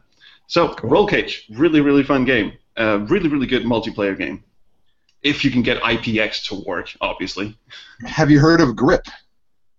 When I was looking up this video, I just saw that someone is doing a modern-day Roll Cage, and it's called Grip. I didn't know of it until like 30 minutes ago. They claim it's by the same devs, so I don't know. Sometimes the same devs means the guy who drew the grass bitmap, is working on this game. It's like my name was in the credits. Yeah, definitely. Looks like it, is true to heart. So. I gotta look this up. I haven't looked at it. Like I said, I didn't know it existed until 30 minutes ago. I posted the original Roll Cage access on Steam. Oh, cheers. Actually, look. He's going to go in a tunnel. Please go up the wall. Please go up the wall. There you go. Well, that's you cool. Get really, yeah, and there are speed boosters on the roof of the tunnel, and this guy is not good at playing this game. Yeah, I actually played quite a bit of Roll Cage back in the day. It's a great game. Highly recommend it. I don't know that I would call it obscure necessarily, but it's definitely a diamond in the rough because it's kind of like high octane back in the day. It's just straightforward and fun. It doesn't take itself too seriously. It doesn't try to do too many things. Just works. Exactly. High octane might just be considered another kind of racing diamond in the rough as well. While we're on the subject. Never heard of never heard of High Octane actually. It's a Bullfrog game, so I'm kind of surprised you haven't heard about it actually. But let's see if I can find it. Oh yeah, because I'm the Bullfrog historian. Well, I'm the Bullfrog historian. Boy, turning on my lights did nothing, did it? It got darker, if anything. Yeah. Okay, let me bring up High Octane so you'll know what kind of what it's like. Yeah, options, blah blah blah. Here we go. Oh, hello, first-person view. Just a really well done 3D racing game. And you can tell that it's 97, and you can tell that it's software rendered because there's no perspective corrected texture mapping and shit, but it just plays really, really well. Right, and it's got kind of like the magic carpet kind of very close draw distance. Yeah, the draw distance is minimized. I think it's actually a bit big, like a bit further away on different stages, but it's intentionally low so that the game plays really, really smoothly on like a Pentium. What was it I played back in the day? I think it was probably a Pentium 166 or something, and it played really smoothly. And given that it's Bullfrog, this probably is the Magic Carpet engine. Probably not. I mean, they had a whole bunch of 3D games that were only loosely related in terms of engines. You have Magic Carpet, and then you have Syndicate World. These kind of derive from the same code base, but each one of them has been customized so heavily that you can't really call it the same engine anymore. Right, it's not the Magic Carpet engine. There's some code in there that was probably also in Magic Carpet. Yeah, that was the most heartbreaking thing about the Magic Carpet episode that Joe did when he was talking about how they had to reduce the draw distance, and which basically killed the. Right, they had this amazing, incredible game, and then they just wrecked it. Exactly. Speaking of, I'm sorry to interrupt. Just speaking of Roll Cage, it's also one of those games that ran in 3D accelerated mode but my old 486 66 megahertz computer could run it flawlessly. Oh, and Tomer just fucked off. Just for a second. But yeah, probably because I interrupted him, because I'm a rude and callous person. Stupid trolls, I'm leaving. Screw that, I'm off. No, but actually, Roll Cage was one of those games because back when I got my first 3D accelerator, I couldn't, there weren't that many games that could actually run on my computer. But Roll Cage ran perfectly. It's not a very intensive game, and it's a good game. So I don't think it ever ran in software mode though. Okay, well, since he buggered off, let's see what else I got on my list. Does Grand Theft Auto 2 count as Diamond in the Rough? London? The London game? I would say that any Grand Theft Auto game before GTA 3 is probably Diamond in the Rough. I know a few people I've talked to have played it, but I used to have a group of techs I'd play with when I worked at a computer shop. And we would take over the computer shop at night, bring all our PCs in, do the classic LAN party with Grand Theft Auto 2. I'm sorry, you cannot sit there and tell me with a straight face that Grand Theft Auto counts as, Have you ever played Grand Theft Auto 2? What's that? Have you ever played Grand Theft Auto 2? Yeah, I did. Everyone knows what it is. Okay. But I guess the question is, did you hear of Grand Theft Auto before GTA 3? Of course. I played the first one quite extensively, and it was incredibly popular everywhere. It was big. It's kind of like, have you played Carmageddon? Well, of course you did. It was everywhere. You ever do? I'm going to go with Tomer here. I'm going to go with Tomer. That is not a diamond in the rough. That was just a diamond. It was pretty good. So has anyone played a multiplayer? Well, no, I haven't actually played it. But yeah, have you, Tomer? Have you played the multiplayer? Yeah, a tiny bit. It was never my thing with GTA, to be honest. The more players you got, the more fun it was, because running around the city top down, just trying to run each other over and stuff. Yeah, it was great. So how about I say GTA 2 multiplayer is my diamond in the rough? Let's be specific. I never played the single player, actually. I only played the multiplayer. Well, that was like me with, and this is definitely not a diamond in the rough, GoldenEye on the N64. N64, is that right? Yeah, Yeah. I never played the single player of that game. I only ever played it multiplayer. If you ever cover Grand Theft Auto, would you cover the classic ones? I think I would probably only cover the classic ones. There you go. I'm trying to picture Grand Theft Auto 3 in DOS. Like, how would it look like in stage 1 direct 3D? It would probably look a bit like Tech War. So, yeah. I have no one laughed. Yeah, because it was such a depressing joke. Because it's true. So yeah, I have like 20 games on my list, but there's 2 that I really, really, really want to get through. Okay. The rest can just go, fuck it. But here's one for you. Let's go a little bit back in time and into a completely different genre. Has anyone here played a game called Nuclear War? No. Nuclear War, New World Computing. I feel like I've heard of it. Thermonuclear war. No, That's it's not from war games. Nuclear War, but it's definitely somewhat inspired by. So here. How about a nice game of chess? Would you like to play a game? Here's a screen share for you. This is a game from 1989, originally on the Amiga, but the PC version is actually very, very good, even on CGA. What the hell is going on? You play as one of you play against 4 other dictators, basically, or Infidel Castro. I like it. World leaders. Gandhi? Gandhi or PM Thatcher, all sorts of weird shit. And you just basically wage nuclear war on one another. So it's a turn-based game. Every turn you get one action. You can basically build your stockpile, deploy a missile or a bomber. The difference being that bombers have, they can be used for a number of turns, but have a total yield that, once you're done with it, then you need to replace the bomber. Missiles can only be used once, obviously. You build some weapons, you launch some weapons, you You can do a propaganda blitz against your enemies to try and get their population to leave for you. And basically, it's a last man standing kind of game. You basically blow shit up, and there's random events. You know, a stork might just drop a baby boom on one of your cities and make it grow. There's all sorts of weird shit that goes on in this game. And it's actually I like the dot matrix printer at the bottom. Yeah, whatever the hell that is. Yeah, pretty much. It's a teleprinter, basically. So the thing about this game, beyond it just being really, really, really fun to play, is it's so damn simple. You can basically play the whole thing with like one button, and basically any pointing device, like a pen or a stylus or a touch thing or whatnot. So I actually started reverse engineering this game a while back so that I can rebuild it for what was at the time Windows Mobile 2005.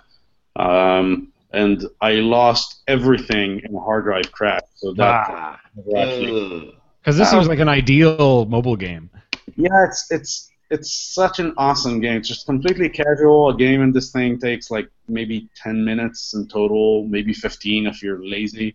And it just works, and it's funny as hell. There's aliens that come in and possibly impregnate your population. There's just weird shit going on. It's such a funny game. It's beautiful. Highly recommend it. I don't know.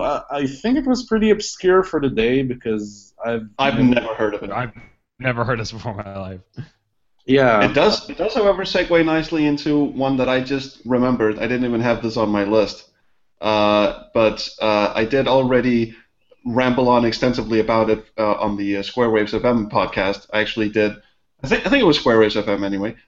They had one of these tell me your obscure game, and I called up a friend of mine, and we had a 30-minute chat about this game that I am about to show you. Have you ever heard of Cyber Empires or Steel Empire? It was called Cyber Empires in the U.S. and it's called Steel Empire in Denmark and Europe. Yeah, I've run into this at one point or another, but I remember the title screen, but I really, really don't remember anything about the game. This is phenomenal. It's basically Risk with a top-down arcade shooter attached to it. You've got this world map right here, and it's the same world map every single time. And you've got a number of players. I think you can have up to 6 players, and it's turn-based, which is really weird because it has this fog of war option. And if you're playing, because it doesn't have network play, it's a DOS game. It's hot seat. Yeah, it's hot seat. So you basically have to tell your opponent to look away. I'm doing my shit right now. There you go. But anyway, it's like Risk in that you start off on your own continent and you have to plant a flag. That means you now own the continent and you can draw taxes from it, and you can build cyborgs if you build a factory, of course. And then you move the cyborgs around the map, and if another player is in the continent you're moving into, then it turns into, let's see if he ever actually gets to the combat bit. Doesn't actually look like he gets into the combat simulator. What a shame. Oh, there we go. There we go. Here we go. That is the combat bit. Oh, so it's like a top-down sort of yes. phase. It's a top-down, and it also has squad commands. I mean, you don't just have one cyborg that you're moving around. You can have a lot of cyborgs. You can have up to 10 cyborgs in any given continent. And if you enter combat with 10 cyborgs, you control one, and you can switch through all the other cyborgs, and then you can give them command. Look at the bottom of the screen. It says hold fast. That means all the other robots stay in your damn corner, which is what you always want to do because the AI in this game is fucking stupid. But yeah, and you basically control your cyborgs, and it's tons of fun. When I was at university, me and my friend David would obsessively play this game instead of doing our projects and reports and shit. Oh, there we go again. I'm out of coins actually, so I'm just fidgeting with the coins in the swear jar at this point. Refill. There you go. Yeah, I'm just gonna do that. And it's funny because that one that's shooting the missiles seems like a total ripoff of a Timberwolf from BattleTech. I wouldn't know, but it is. Probably is, yeah. Has anyone here heard of a game called Laser Squad? Laser Squad? No. Laser Squad, not Squat, you sick. Isn't that what? I said Squad. Isn't that what XCOM is sort of based on? Yes, it's actually from the same designers, Nick Gullop and his brother. Older, originally on the Amiga, where it had shitty music, but on the PC it actually had really, really good music. And I'm not exactly sure what brought that up because it wasn't on my list as such. It's just a kind of a predecessor of XCOM. So if you want to know where XCOM comes from in terms of squad management and UI, like you can really, really see kind of the progression from Laser Squad to XCOM to everything that came after that. So it's pretty good. I don't know. It just it's pretty obscure, and for some reason, Trolls' Cyber Empires thing was just reminiscent of it.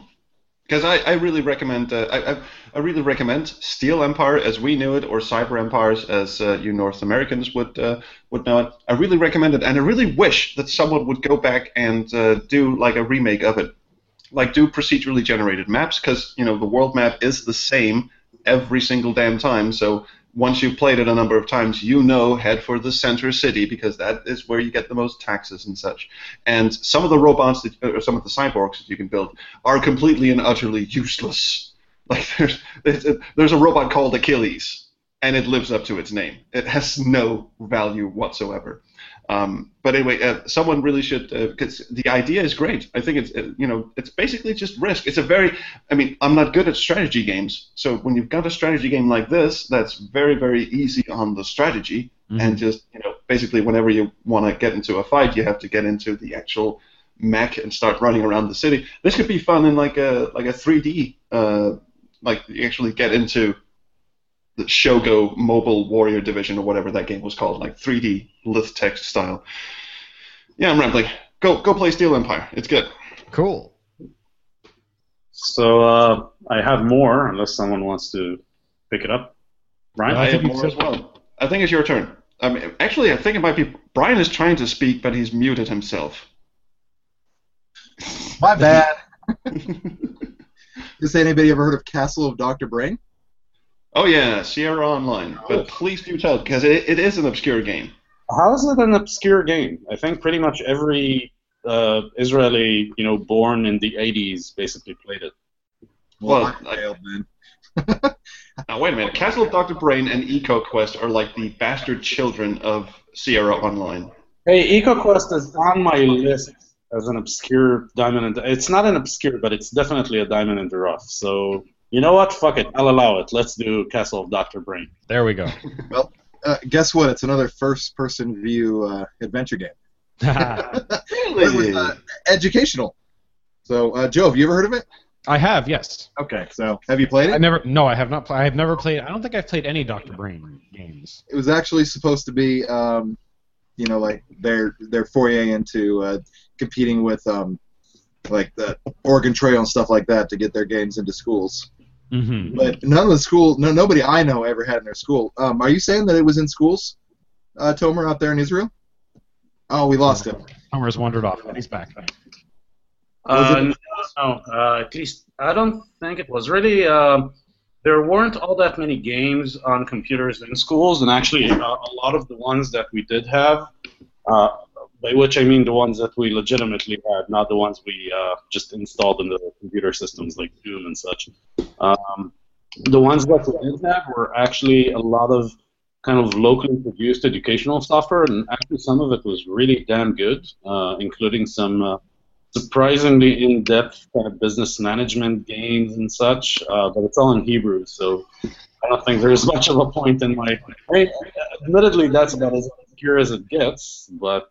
Well, I think there's a reason that the skunk works for Intel, and a lot of really high-end engineering and programming stuff is out in Israel. There's a lot of really smart programmer-type folks out there. Yeah, it looks like Brian has Castle of Dr. Brain on the video. Oh yeah, and they had a sequel, Island of Dr. Brain. I think there was more Dr. Brain games out there, but there were 3 in total, I think. The two Island of Dr. Brain and Castle of Dr. Brain, and I think that's about it. I don't know about a third one. I'm pretty sure there was there was a third one that sucked really badly, but let me try and look it up. In the meantime, Brian, why don't you explain a little bit about the game? Well, honestly, again, it's just another point-and-click adventure type game that's first person. It's like here, it's got a slider puzzle to solve. Yay, slider puzzles! Everyone loves them. I mean, it's definitely an SCI game. I mean, you can tell that right off the bat. I think it came out in '91. I'm not sure on that, but early '90s, and it was Amiga, DOS, and some Apple, I think Mac. Yeah. And I just looked. There's actually 4 games in the series, but the final 2 were produced by a completely different bunch of people and took it in a different direction, which is why none of us had ever heard of it, even the ones who are familiar with Dr. Brain. And I even see copy protection here. Using your ultra top secret decoder grid, which is probably in the box. Oh, Joe, did you know you can actually lock the screen on to Brian as he's playing the game? I'm just putting that out there. Yeah, he's done that before, but yeah, I mean, it honestly is all standard run-of-the-mill adventure stuff with math and history and stuff mixed into it to make it educational. So it's like the puzzles are a little more educational versus... Yeah.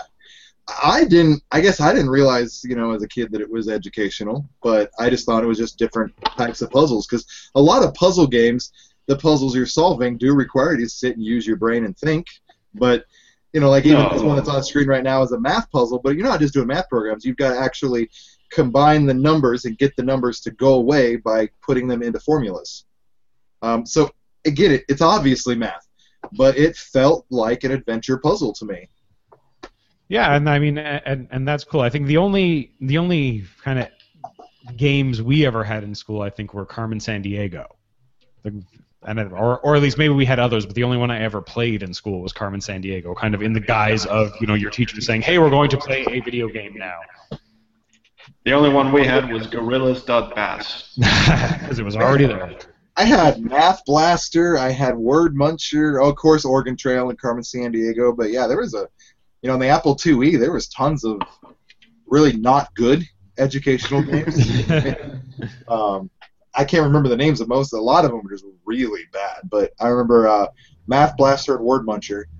I know someone did an episode about edutainment. I don't remember if it was Square Waves or Anatoly or whoever, but I remember an edutainment episode, or maybe it was... Oh, I don't know. It must have been Anatoly. It was Anatoly, and they actually passed EcoQuest, which is a nice segue because that's...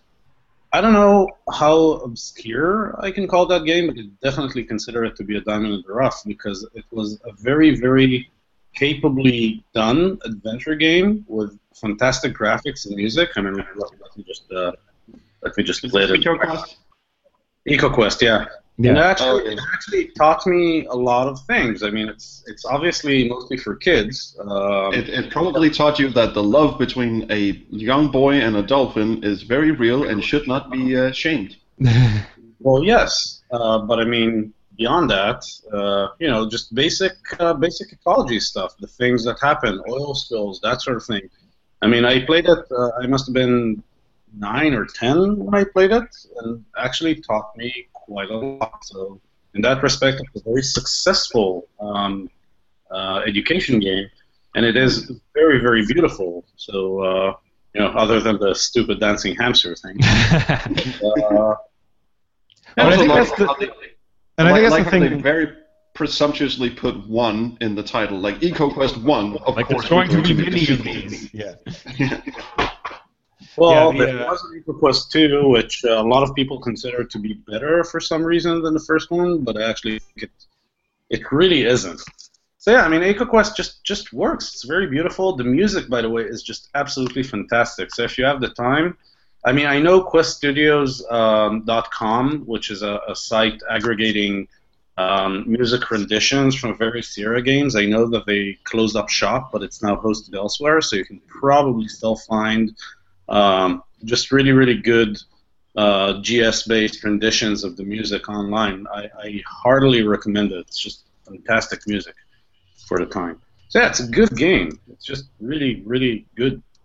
and somehow most people are not aware of it. I'm actually really looking forward to a few years in the future when my kid gets to the age where he can actually play and understand what the hell is going on, and playing through the game with him should be a lot of fun. Yeah, and I know the thing for me with EcoQuest was exactly that. I think I might have been a bit too old, and I was like, oh, I'm not going to play this. This is for kids, blah blah blah, and so I never actually ended up looking at it. And as an adult who can appreciate a good adventure for being what it is, it still works in my opinion. I mean, it's not a particularly challenging game. You can basically finish it in a couple hours, maybe 3. But it's just really, really good. So, yeah, go for it. I mean, I've got one that I haven't actually played myself, but I just want to throw it out there because it's so obscure that even I haven't played it. I just heard of it. I mean, everyone knows The Seventh Guest. Some people know 11th Hour, and they shudder at the thought of it. Clandestiny is less shudder-worthy. That game is crap.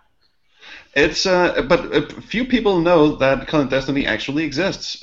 Most people, when they think Trilobite games, they think 7th Guest, 11th Hour, and that's about it. But no, they actually did a third game, which has these cartoonish graphics, like this sort of nonsense, which actually looks really good. It is basically 7th Guest all over again. It's the same kind of puzzles. You walk around and do this sort of crap. And it's the same hand cursor and the same icons from the 7th Guest games. But I've never actually played this. And, Trilobite folded shortly after they did this one. So, yeah, if anyone's a 7th Guest fan, I don't see why you would be, but they must exist out there somewhere.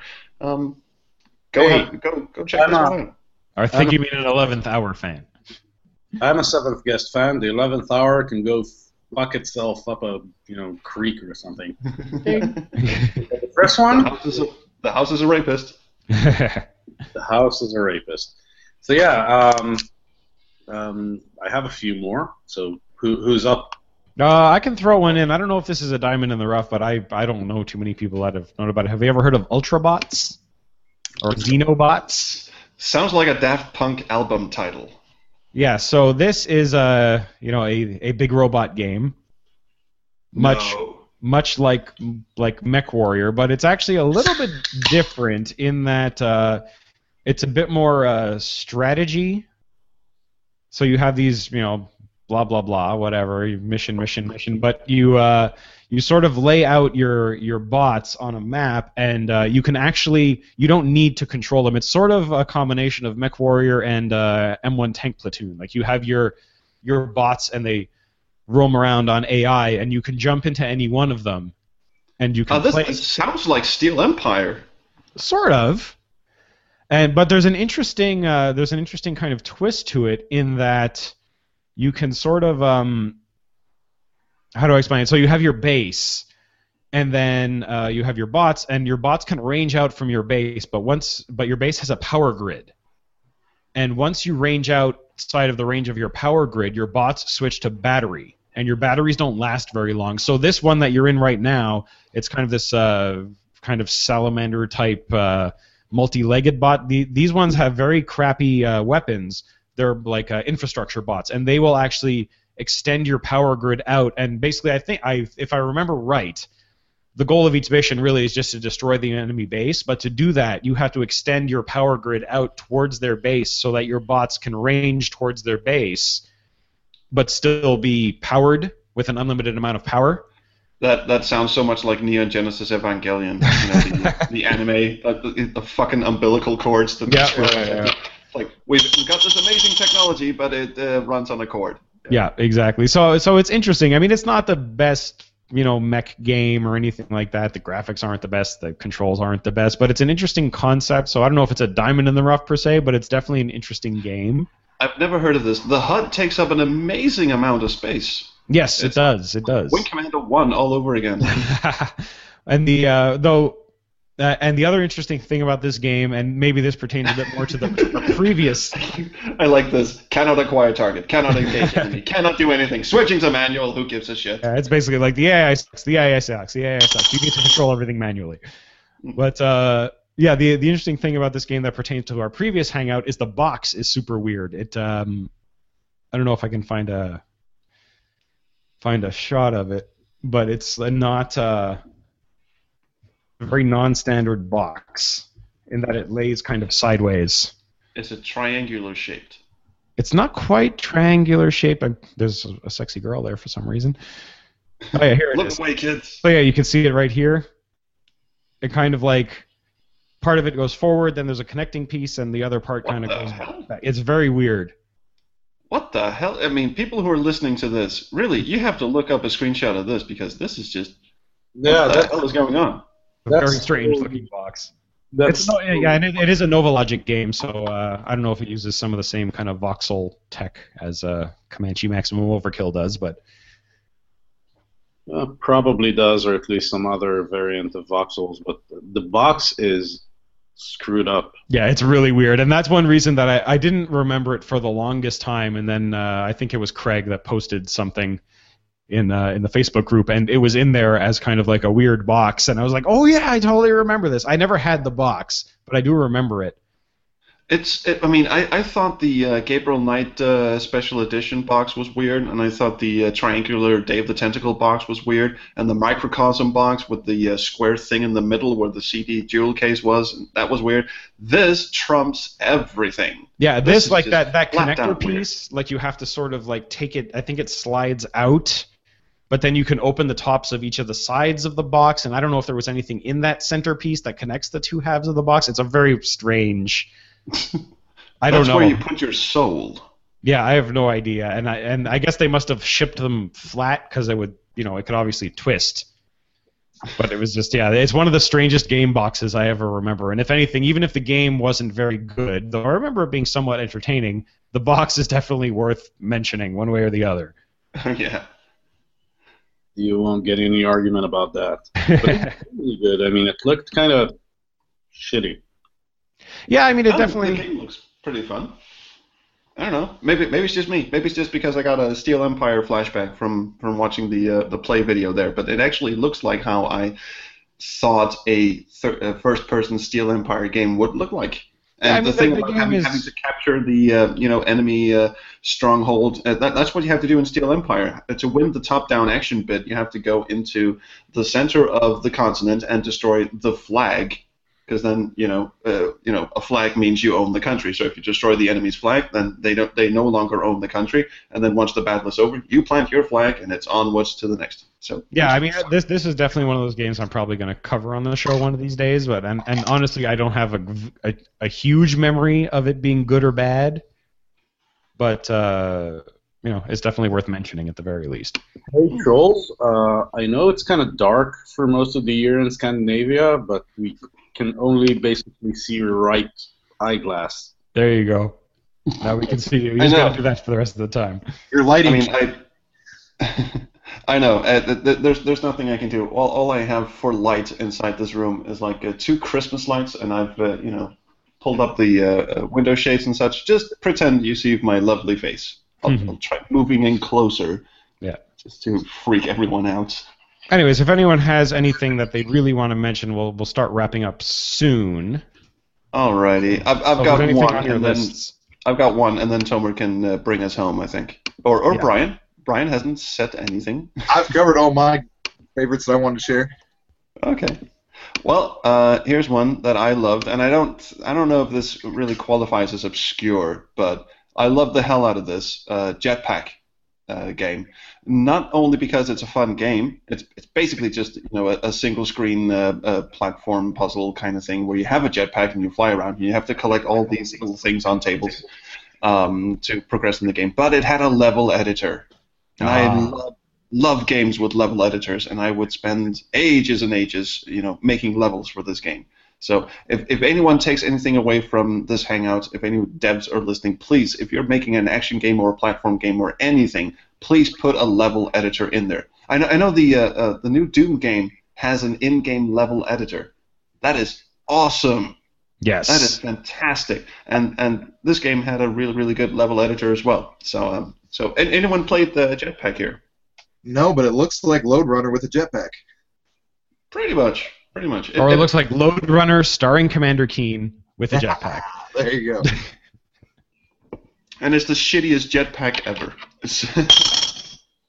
It basically lets you jump a little bit. Yep. But it's fun. It's really and you know the robot kills you and the little ball thing will also kill you. You can put in teleporters, you can put in ladders, and you can put in treasures. It's you know, and it's basically Boulder Dash meets Lode Runner, I guess. Except you don't. Yeah, because like you just saw there, you can destroy blocks with your jetpack turret or whatever. Basically, lightning shoots out of his dick, and then he can destroy blocks, and then they reform afterwards. Nice. Actually, the jetpack is not that shitty now that I look at it. I just remembered it being shit, but it's not. Okay, never mind. Tomer, why don't you bring us home? All right. Well, I tried to reduce my list to just 2 or 3 games plus one shout-out that I simply cannot do without. So we'll start at the... Why are you laughing already? Trolls was going very close to the camera so we could see his face. Creepy. Okay, Subculture. Is that a game that... Richard G. James album. Sorry. No one listens to Aphex Twin here? Come on. I think I might have had a minor stroke just now. Okay, yeah. Subculture. Has anyone heard of that one? No. Okay, so in Subculture, you are the captain of a submarine. Can you see it? Yep. And it's a 3D game. Takes place underwater. It's kind of in a way, a collection and trading game with a little bit of combat thrown in for good measure. It looks like Terminal Velocity meets Magic Carpet, but underwater. No, it's not actually all that similar to either one. I mean, maybe the graphics, but you basically collect metal objects, and you have this magnet thing hooked up to your submarine, as you can see. Mm-hmm. And you drag shit from place to place, and you have missions, and you trade for stuff. So it's actually a pretty unusual and deep game, and the 3D engine is pretty phenomenal for its time. But you control the yellow submarine from the Beatles movie, I see. Well, ish. Yeah, but like as you can see, there's a whole trading and economy game. So it sort of reminds me of it's kind of like a space trading game, but it is. Right. It's Privateer, but it doesn't suck. Yeah. Sorry. I know Privateer 1 was a good game. Never enjoyed it that much, but as you can see, everything is tiny in this game. So it actually has a plot that somewhat makes sense, I guess, but it unfolds over time. It's pretty unusual, right? I mean, it's not like any other game you've ever played. It's maybe a tiny bit like Privateer, but it's actually a lot more in-depth, I feel. And it's very unique in its setting. I don't remember too many underwater games that weren't like, attack subs or whatnot. Mm-hmm. I have a question, because I see that the menu screen here is an SVGA. And two questions, actually. Is the 3D part, is that also an SVGA? Is it 3D accelerated? And what year was this published? So it's SVGA. It is either software rendered, which looks very, very good, or it supported Glide, I think. So it's actually running on a 3DFX Voodoo 2, I think. For this. Carmageddon all over again. Yeah,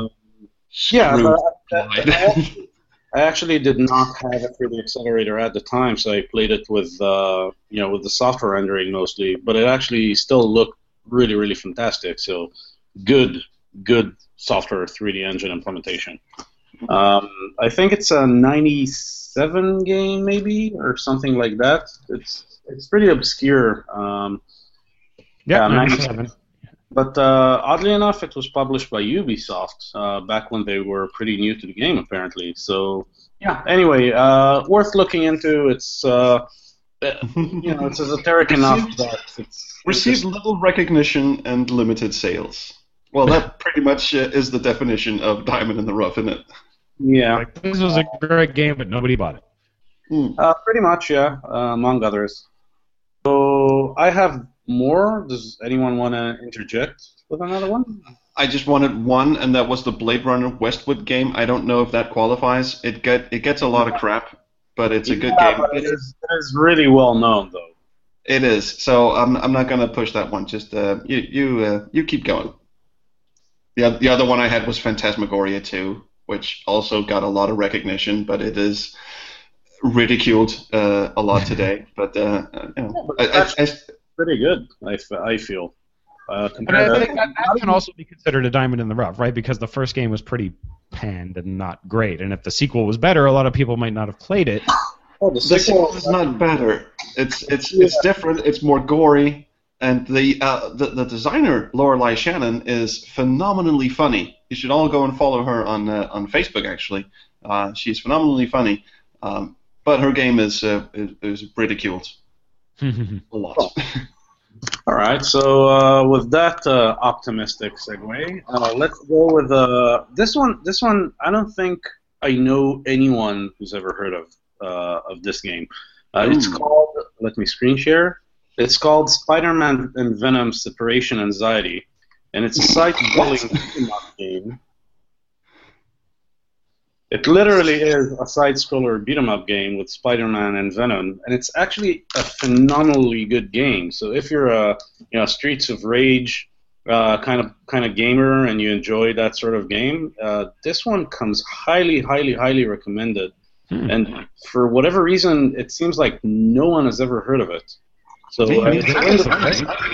yeah, it's actually it's a very old game. It's like 96, I think. It's actually the game that, because it was a Windows DirectX 1 or 3 or whatnot game, it was actually the first one that ever got me to install Windows 95. Like, I wouldn't bother with it beforehand. But yeah, I mean, it's a phenomenally good game. It's just a lot of fun, good graphics, very little music, if I remember correctly, but the control. Why is it called Separation Anxiety? Because that's a weird title for a game. Because it's Spider-Man and Venom. Well, anyway, it ties into the franchise. Yeah, there's comic stuff as to they're the same guy. Yeah, and I know the whole Venom Spider-Man thingy. Venom is supposedly a homicidal maniac, isn't it? I mean, it was the parasite suit that Spider-Man wore for a period of time, and then it buggered off and turned into a villain. Yeah, pretty much. So I don't know. Anyways, it ties into stuff, but yeah. So unless anyone's got anything else that they really want to. Well, there's a shout out. I have a million other games. Right. There's one game that I feel absolutely has to be talked about, and that's Tron 2.0. Oh, yes. I imagine at least one of you has probably played. So, Tron 2.0 is one of those games that was just too good for its own good. It's just really not given any attention. But to start with, it's it's Tron. It's fucking Tron. Right? You go wrong with Tron. What else do you have to say? Yeah, but it's like, in many ways for me it was like a dream come true. It was almost kind of a religious experience because Tron had a huge effect on me growing up, and just being able to, let me screen share again, being able to walk around in these 3D environments, just basically walking around, controlling a character in the Tron universe, and it's a monolith, nice. And it's one of their relatively unknown titles. For whatever reason, it's just absolutely gorgeous. This is a very old game, mine. This is 2004, I think. Mm-hmm. So it's right at the end of the DOS and pre-Windows XP gaming era. Great graphics, beautiful music. Like the music here. Do you remember iMuse from the LucasArts Adventure game days? Absolutely. No, please tell me more. Yeah. Does it bear repeating what iMuse is for the benefit of the audience? No, everyone knows what iMuse is. Okay, so Tron 2 actually had a very similar system in place where it dynamically mixed partial tracks from a full-blown digital soundtrack. So it's basically iMuse for MP3s instead of for nice. general MIDI or FM sound. Which to me seems like it would be way more complex. Is this running Lithtech 2? Yes, I think so. Because I had one game I was going to bring up, and then I decided not to. But if anyone knows Shogo Mobile Armor Division, I don't think that qualifies as obscure though. No, okay. I've Moving never on. heard of it. Well, it's pretty well known, isn't it?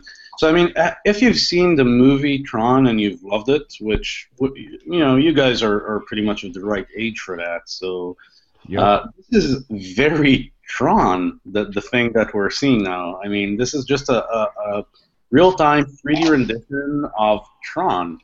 So it's just mind-bogglingly fun to walk around in this world. And also the game, I mean, it had its issues, but it's pretty damn good as a game. It's a combination platform and first-person shooter in a way, but with some minor RPG elements and a definitely a very story-driven experience. So it has everything, light cycles, disc fights. It's just absolutely gorgeous. It has a lot of the original voice talent, which if you're tracking the video, you might start noticing name dropping on the screen there. So you have Bruce Boxleitner, who's actually playing Tron again, and then you have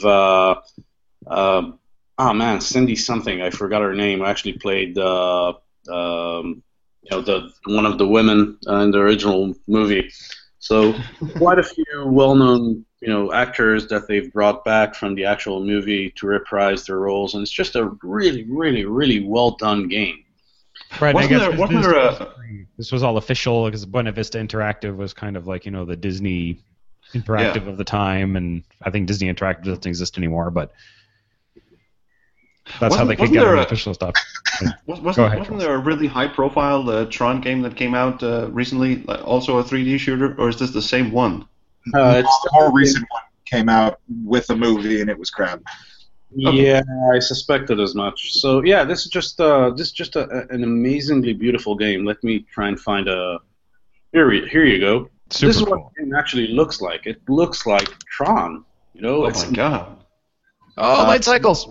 Yeah, Oh my god! somehow it completely went under everyone's radar. I don't know anyone else other than me who's actually played this game, and it's tremendously enjoyable. I remember seeing it on shelves, and I feel like there was a big marketing push for it, but I never played it. Yeah, well, if they did a big marketing push, they just failed miserably, and it was definitely limited to North America. I haven't even heard a peep around this game in Europe or certainly in Israel. It's just really, really, really fantastic. So yeah, kudos to Monolith for making this game. It's Monolith actually made a good game. Who would have thought? Because Lithtech was a crappy engine. Let's be honest. Well, not necessarily. I mean, Tron 2 is definitely one counterexample to that, but also, No One Lives Forever. I don't think you can call that a crappy engine or a crappy game. Well, I was just thinking Blood 2, and Shogo wasn't exactly, a fantastic game. Blood 2 is crap, that's true. I mean, I didn't like a lot of Monolith's games, but they always had good tech, that's for sure. I mean, even Blood it was build, I think. The first Blood was, and Blood 2 was Lithtech, the first Lithtech engine. Yeah. Well, anyway, so Tron 2 still have like a whole bunch of games on my list, but I guess this is definitely one where we can wrap up with. And I highly recommend, even if you're not going to actually check out the game, I highly recommend looking up the end music medley along with the video, because it's just this amazing completely modern rendition of what is essentially all the bits and pieces of the Tron soundtrack reimagined on modern hardware. It's just amazing. Oh, that's cool. That I'll have to check out for sure. Yeah. And one anecdote, just to wrap the Tron thing up. Sure. Do you know who wrote the soundtrack for the movie Tron? I know who wrote the soundtrack for the new movie, but not for the original. I love the new soundtrack. So the new soundtrack is Daft Punk, I think, but Yes, Yeah, but the original one was Wendy Carlos, who's I was gonna say, but then I didn't want to be called out and go, nah, no, that was Clockwork Orange. Shut the hell up. that was also a Clockwork Orange. Funnily enough, interesting fact, a Clockwork Orange, actually the music credit goes to Walter Carlos. I'll let you wrap your head Before the around. transition, yes. So she's also a pretty public and well-known, very early example of sex reassignment surgery or therapy, whatever it's called nowadays. Whatever you want to call it, yeah. So, brilliant musician, and it's really, really awesome to hear her music kind of reimagined on modern day, styles and capabilities. It's just fantastic. So yeah, that's me too. Super Nice. cool. I got one quick mention I just want to throw out there. Has anyone heard, probably have ZZT from... Oh yeah. It's, again, another one of those ASCII ones. Or ANSI Graphic Games. And that was Tim Sweeney who made that from Apogee. So No, Oh, nice. from Epic Mega Games. Epic, sorry. I said Apogee, sorry. Yeah, same thing. Tim Sweeney, by the way, who's now the lead engineer on the Unreal Engine. So, That's a game I want you to cover, Joe, Unreal. Oh, yeah. Yeah. Oh, please don't. Oh, come on. I was a big fan of the original Unreal, and everyone was all about Half-Life 2, or I'm sorry, Half-Life, because it had moving mouths and stuff like that, and it seems like Half-Life killed Unreal's enthusiasm. Yeah, see, I only ever played Unreal Tournament 2004. I never played in the original. I Did never. anyone I get mean, the original Unreal? yes, I did. The original Unreal was good for the first 2 levels, and then it just turned into another, crawling around lava levels, condensed. I mean, the bit where you're running around the crashed spaceship in the first level, that is awesome. When you get gorgeous. outside, that is even more awesome. And then the actual game starts, and you're just like, yeah, okay, really? Mm. So I usually disagree with Trolls on principle, but I'm gonna have to go with them on this one. That was a perfectly apt description of the game. It's really awesome for 2 levels. It's beautiful, mind-blowingly beautiful. The music, by the way, still holds up today, though. That's Oh, yes. More music. yeah, it's Alexander Brandon and Andrew Sega, and there's a track there from Skaven, Peter Haiba.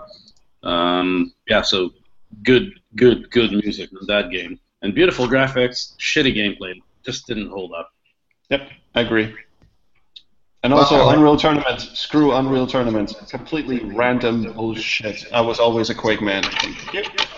Yeah, I was a Quake for a while, but then I got with a program. Now I play both. But DM17 on Quake 3, that is still the best fucking random, crazy ass gun Couldn't agree fest. more.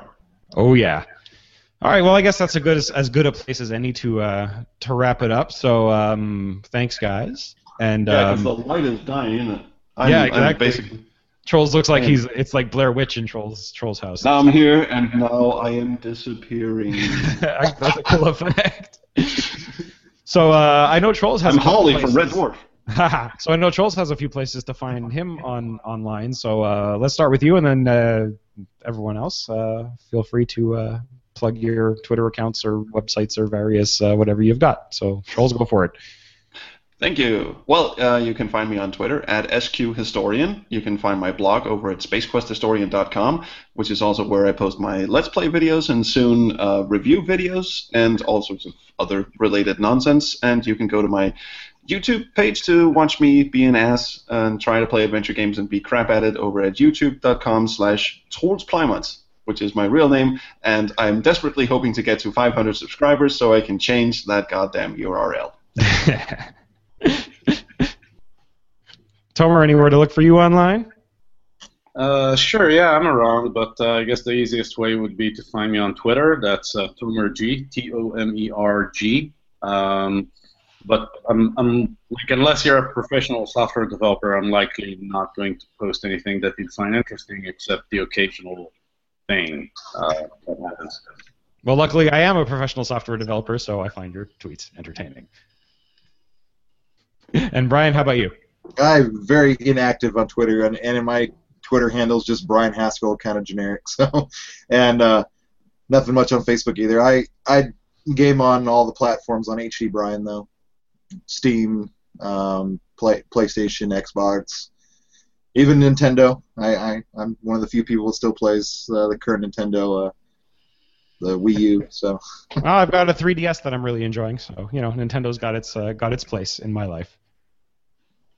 Has anyone still got a Wii? yeah, the kids have in the basement. I gave mine to my dad, but I keep meaning to take it back to play some stuff. Is that Wii or Weed? Ha ha ha ha. Nintendo Weed. I know a guy.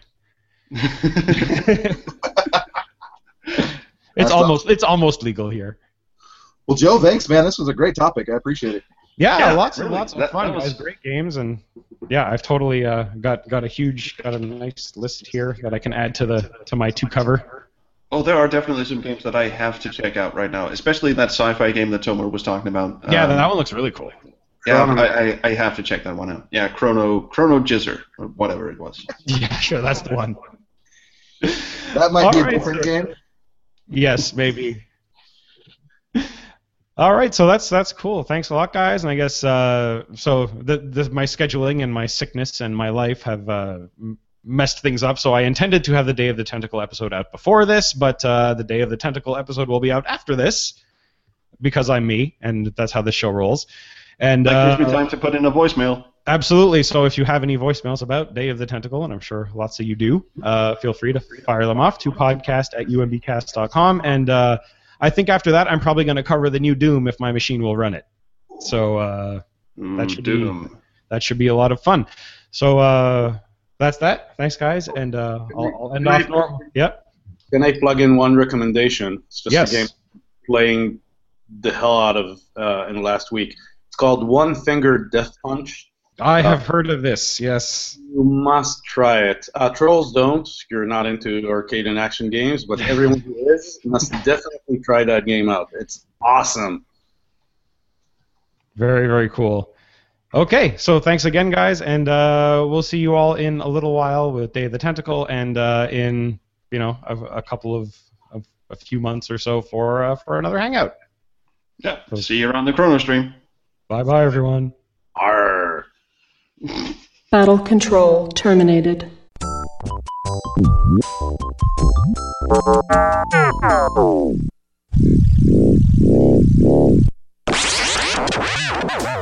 You've been listening to the Upper Memory Block Podcasts with Joe Mastroianni. For more information on the podcast, visit UMBCast.com. That's UMBCast.com. Write to Joe today at podcast@umbcast.com. That's podcast@umbcast.com. So what shall it be? Do you join the unity, or do you die here? Join.